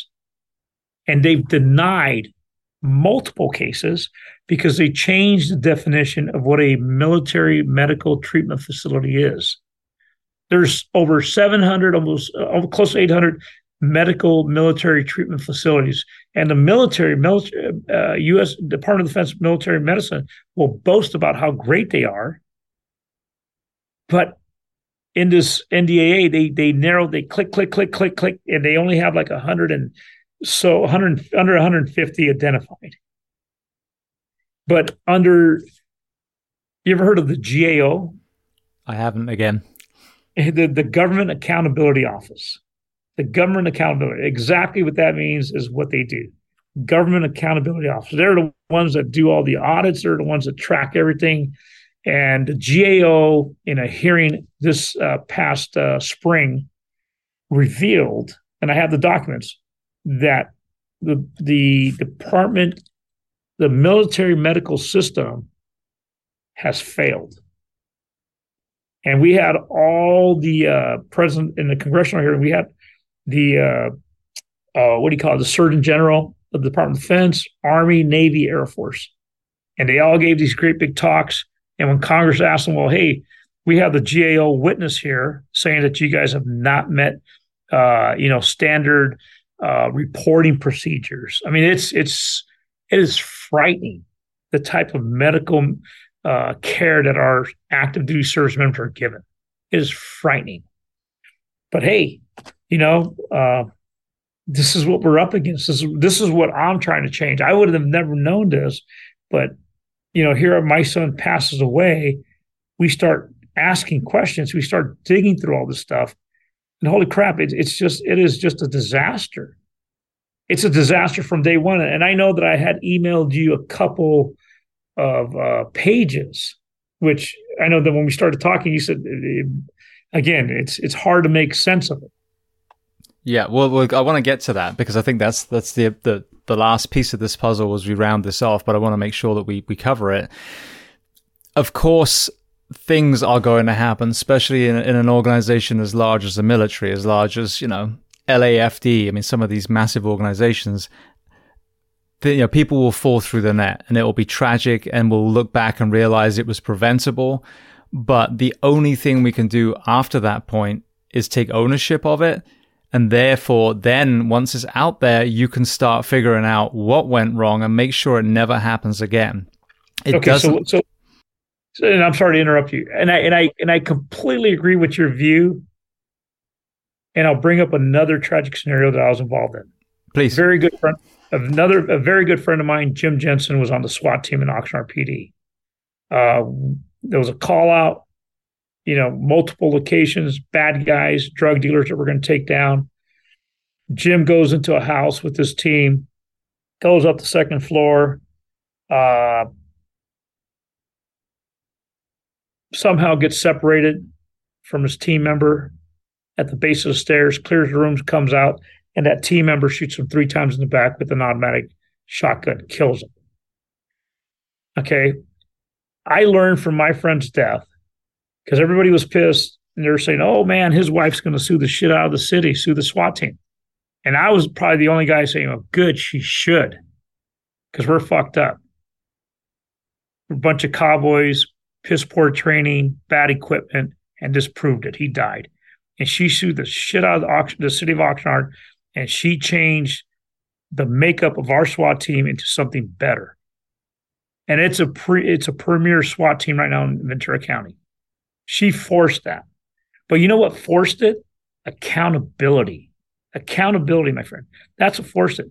We don't have that in the Department of Defense. We don't have that. Well, that was what I was getting to. So yeah, you're not. Sorry. No, but it's good. I'm glad that you put that in there because that's another very personal story.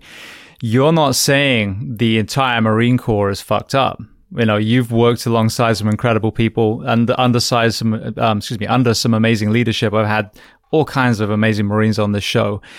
And I'm the same with police, same with fire, etc. But the problem is when these kind of things happen, and I've had it in fire departments, I've seen numerous near misses that were swept under the carpet. My last place was about to be the recipient of the Pulse nightclub shooting. Just a miracle of timing.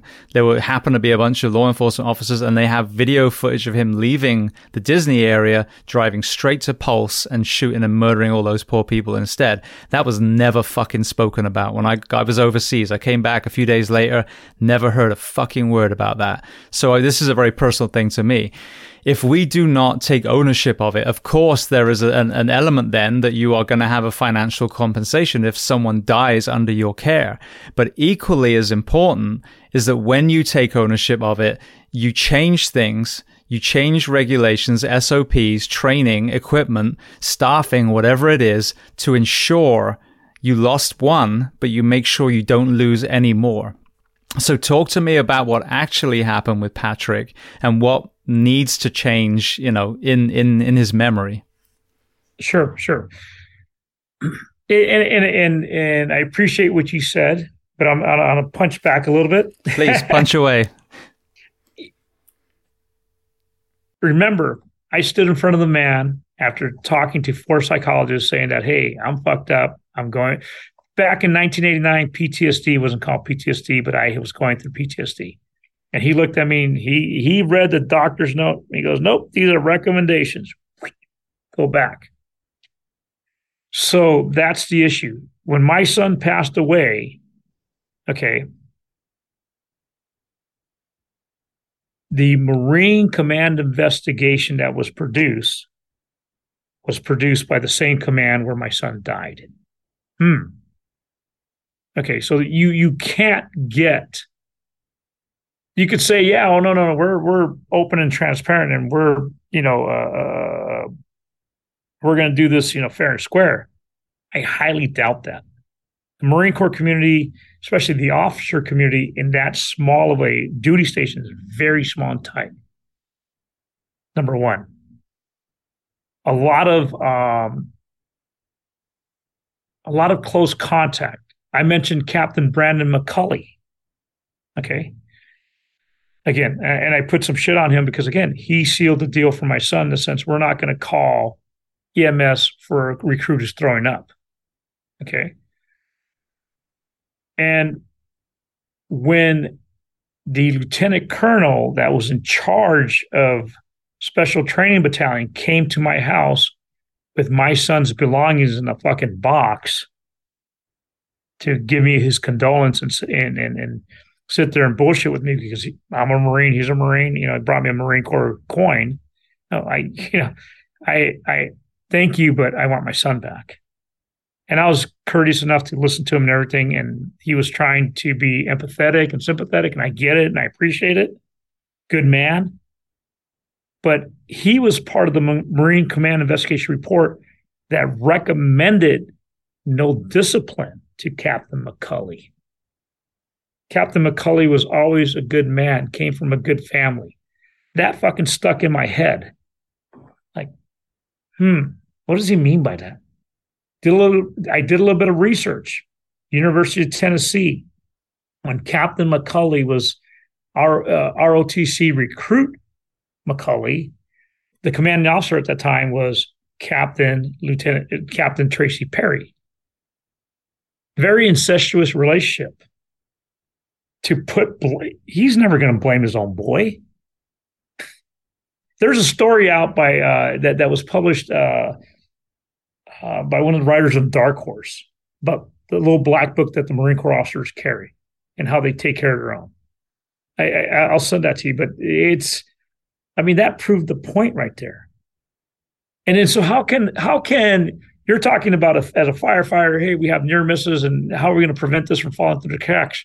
Well, hopefully you're having an independent agency come out and look at it, just like in a police shooting. You don't have the involved agency investigate their own shooting. You have the outside agency come in and do it. You have the DA's office. It doesn't happen in the Marine Corps. It doesn't happen in the Department of Defense. They take care of their own shit. And as a result of this, the day my son died on March 25th, 2018 at the hospital in San Diego, the Naval Hospital in San Diego, he dies there. He was found unresponsive in his bed without oxygen after he aspirated what I believe is on his own vomit.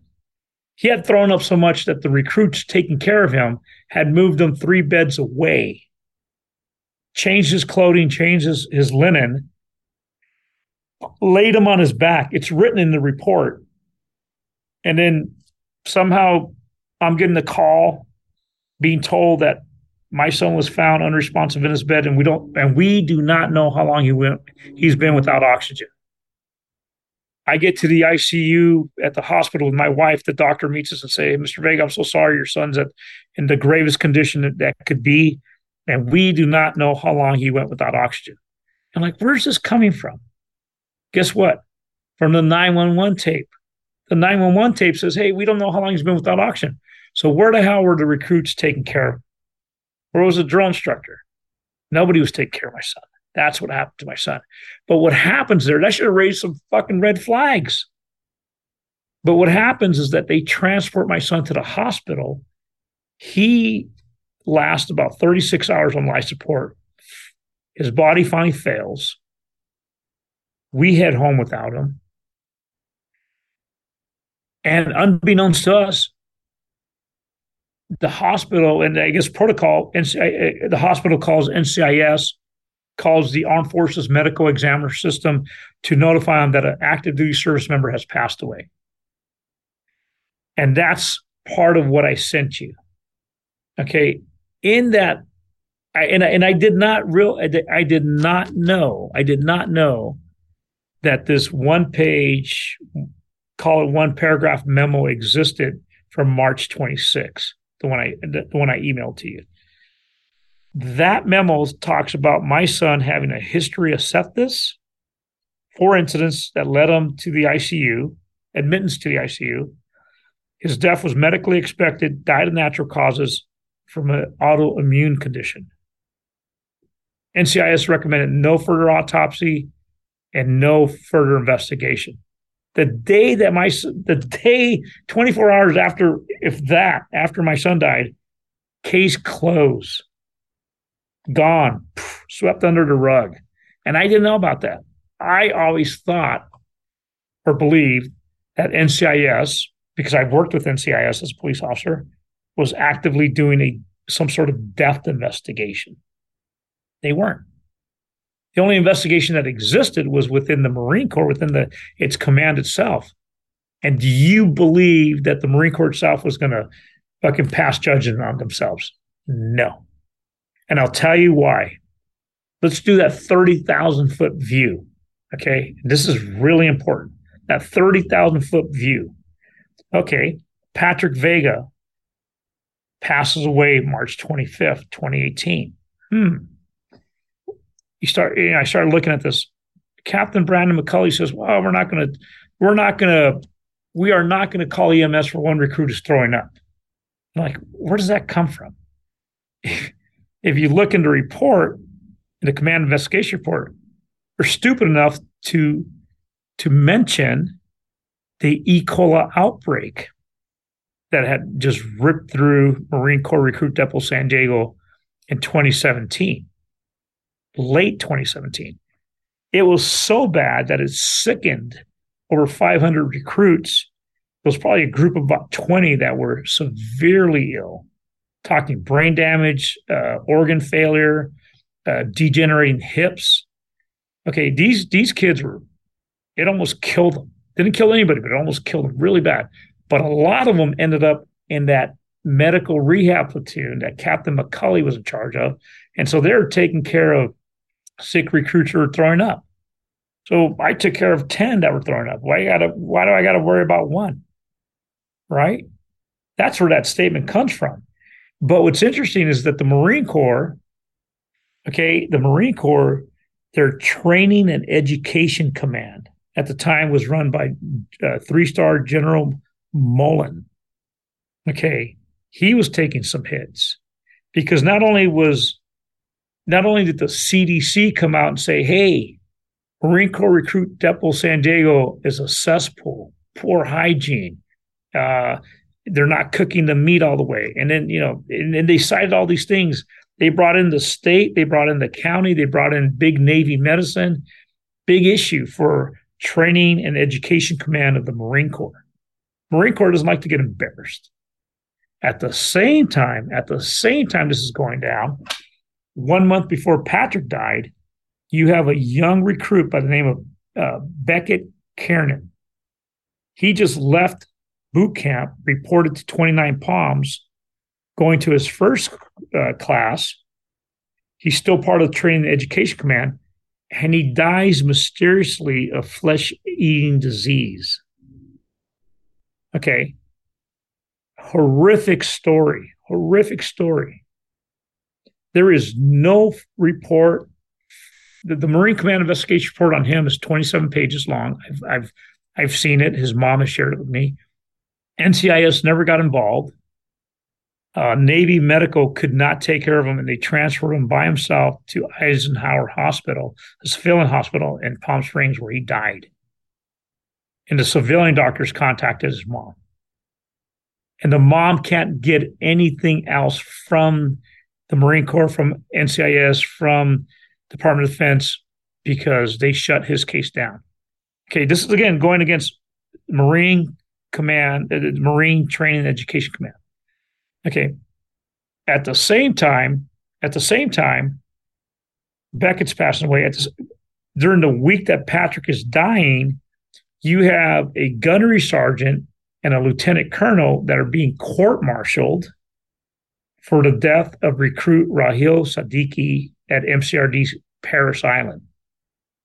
Rahil Siddiqui, he committed suicide, died by suicide in 2016. his drill instructor harassed this young recruit to the point where he jumped off the balcony.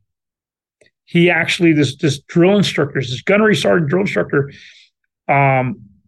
harassed him because he was Muslim. Prior to harassing him, he harassed 2 other recruits to the point where he actually stuck one of them into an industrial dryer and turned it on, tumbling the recruit. But guess what? That gunnery sergeant never got held to answer because his lieutenant colonel that served with him in Iraq covered for him. But it all was falling apart on the week that Patrick was dying. This is that 30,000-foot view. You got severe illness that rips through Marine Corps Recruit Depot. You got a mysterious death of, flesh-eating disease at 29 Palms of a young man who just got out of recruit training. And you got a court-martial that's taking place on a gunnery sergeant and a lieutenant colonel. Do you think that the Marine Corps Training and Education Command wanted one more fucking, iron in the fire with Patrick Vega? No. So guess what? Somehow, miraculously, my son's case got swept under the rug.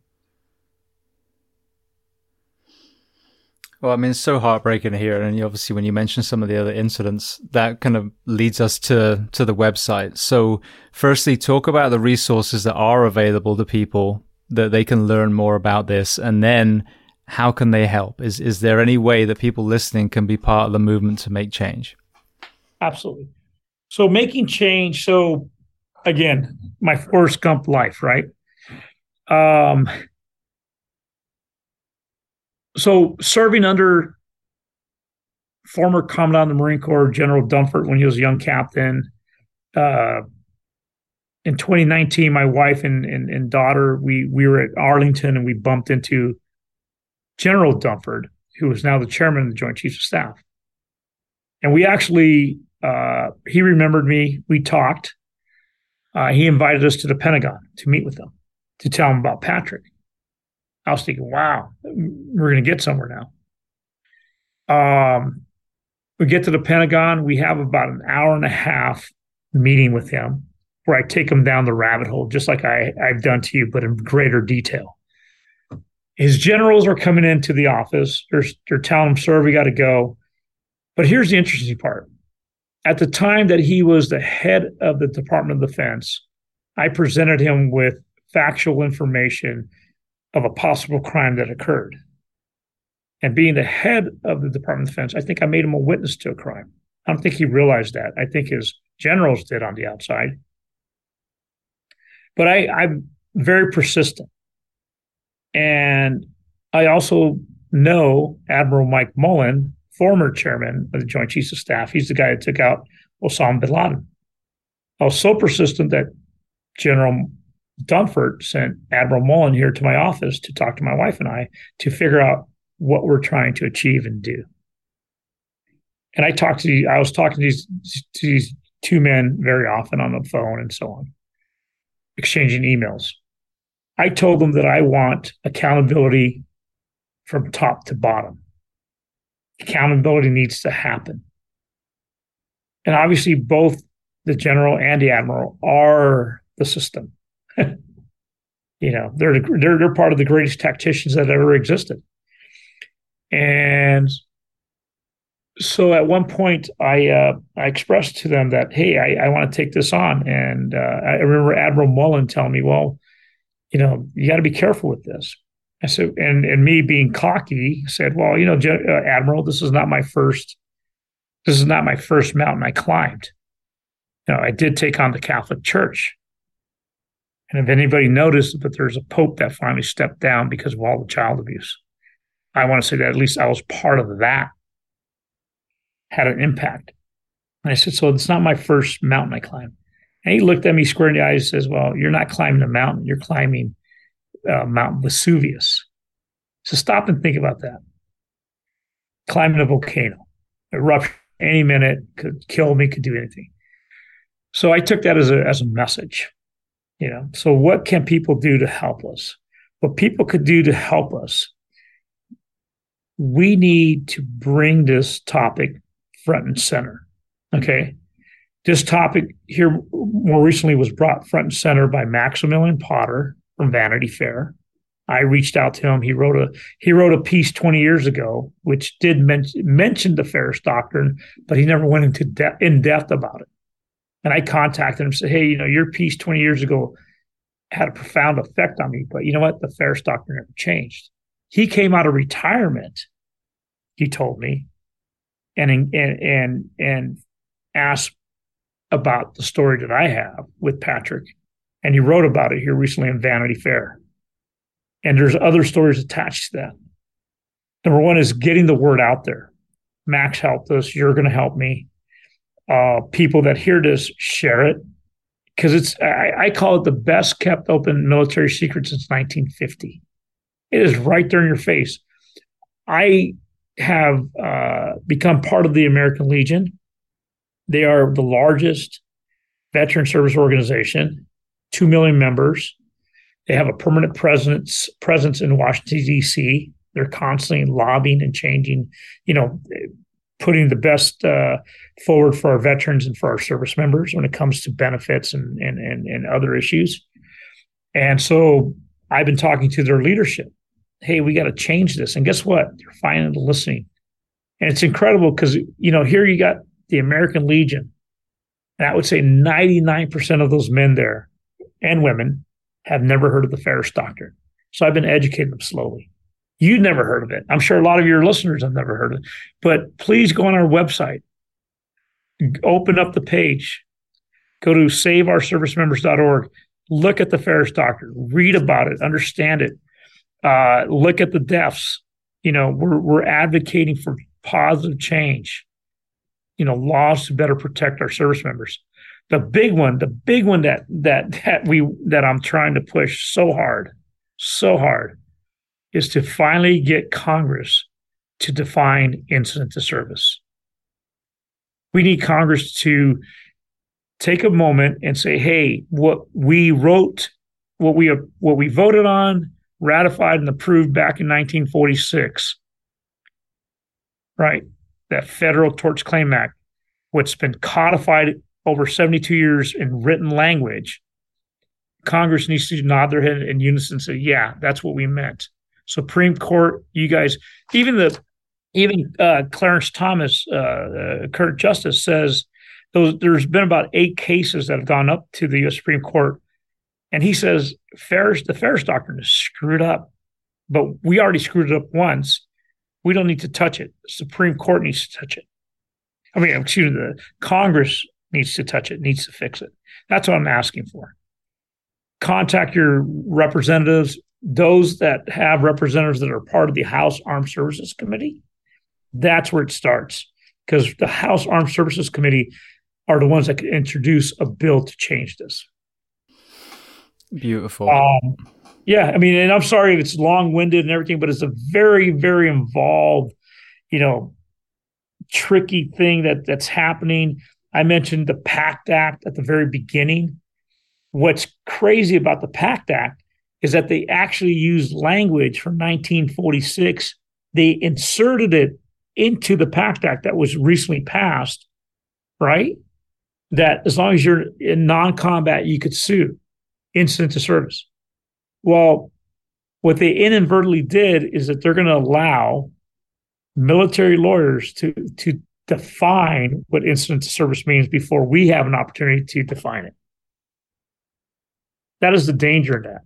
And then what's also going to screw this up is that the biggest person who's the biggest person opposed to changing the Feres Doctrine is Lindsey Graham, great Republican. Okay, he's a former Air Force JAG officer. He does not want to change anything to change with the Feres Doctrine because he does not want to open up Pandora's box. He says that the death benefit, which is $100,000, the service group life insurance, which is $400,000, should be enough for a family to be financially settled with. That's the government's form of workers' compensation. But I call that bullshit, because if you get in the car, you get killed. Well, guess what? Your family's still going to get their life insurance. You're still going to get the liability insurance from the insurance company. But then you still have an opportunity to take that negligent person to court and either, again, sue that company if it's UPS, FedEx Express that killed your loved one. There's still that. In the military, you don't have that. You don't get that opportunity. But Lindsey Graham is the biggest opponent to this, and I hope he changes his mind. Well, Manny, I just want to say thank you. I mean, firstly, the second half of this interview, obviously you told Patrick's story, but interwoven in that is a huge lesson for us. And it's taken over 3 hours to tell the story because it needs to be told properly. The first part, I mean, your courage and vulnerability of some of the areas that you touched on is equally as important, and I think it sets up who you are before we then got into, this fight that you're fighting now.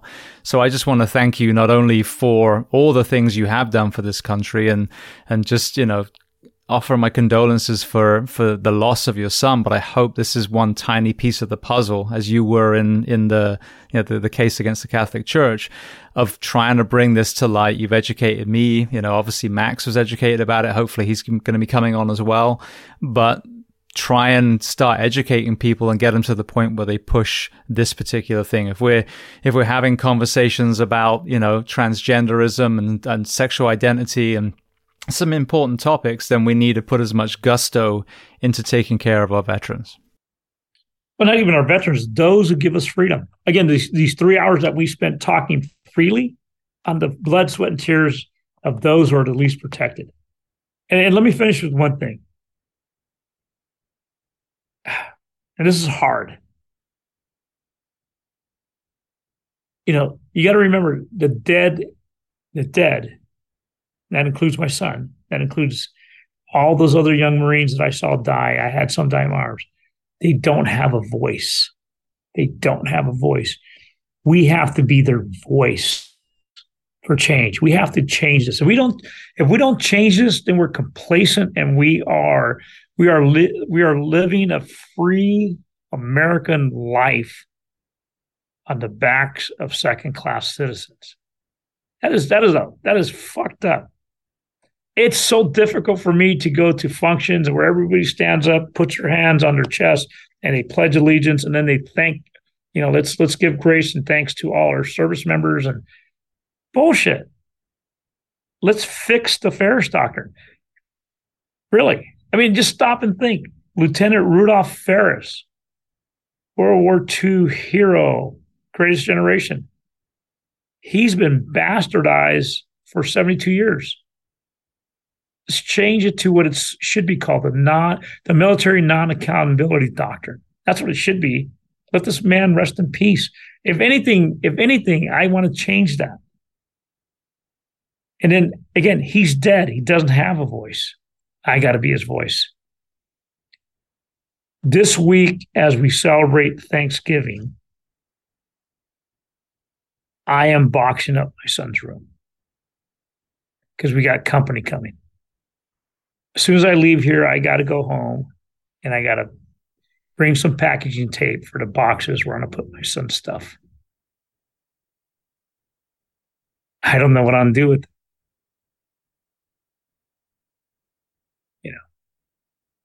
I got to put my son's stuff away. It's mind-boggling. Thank you for your time, James.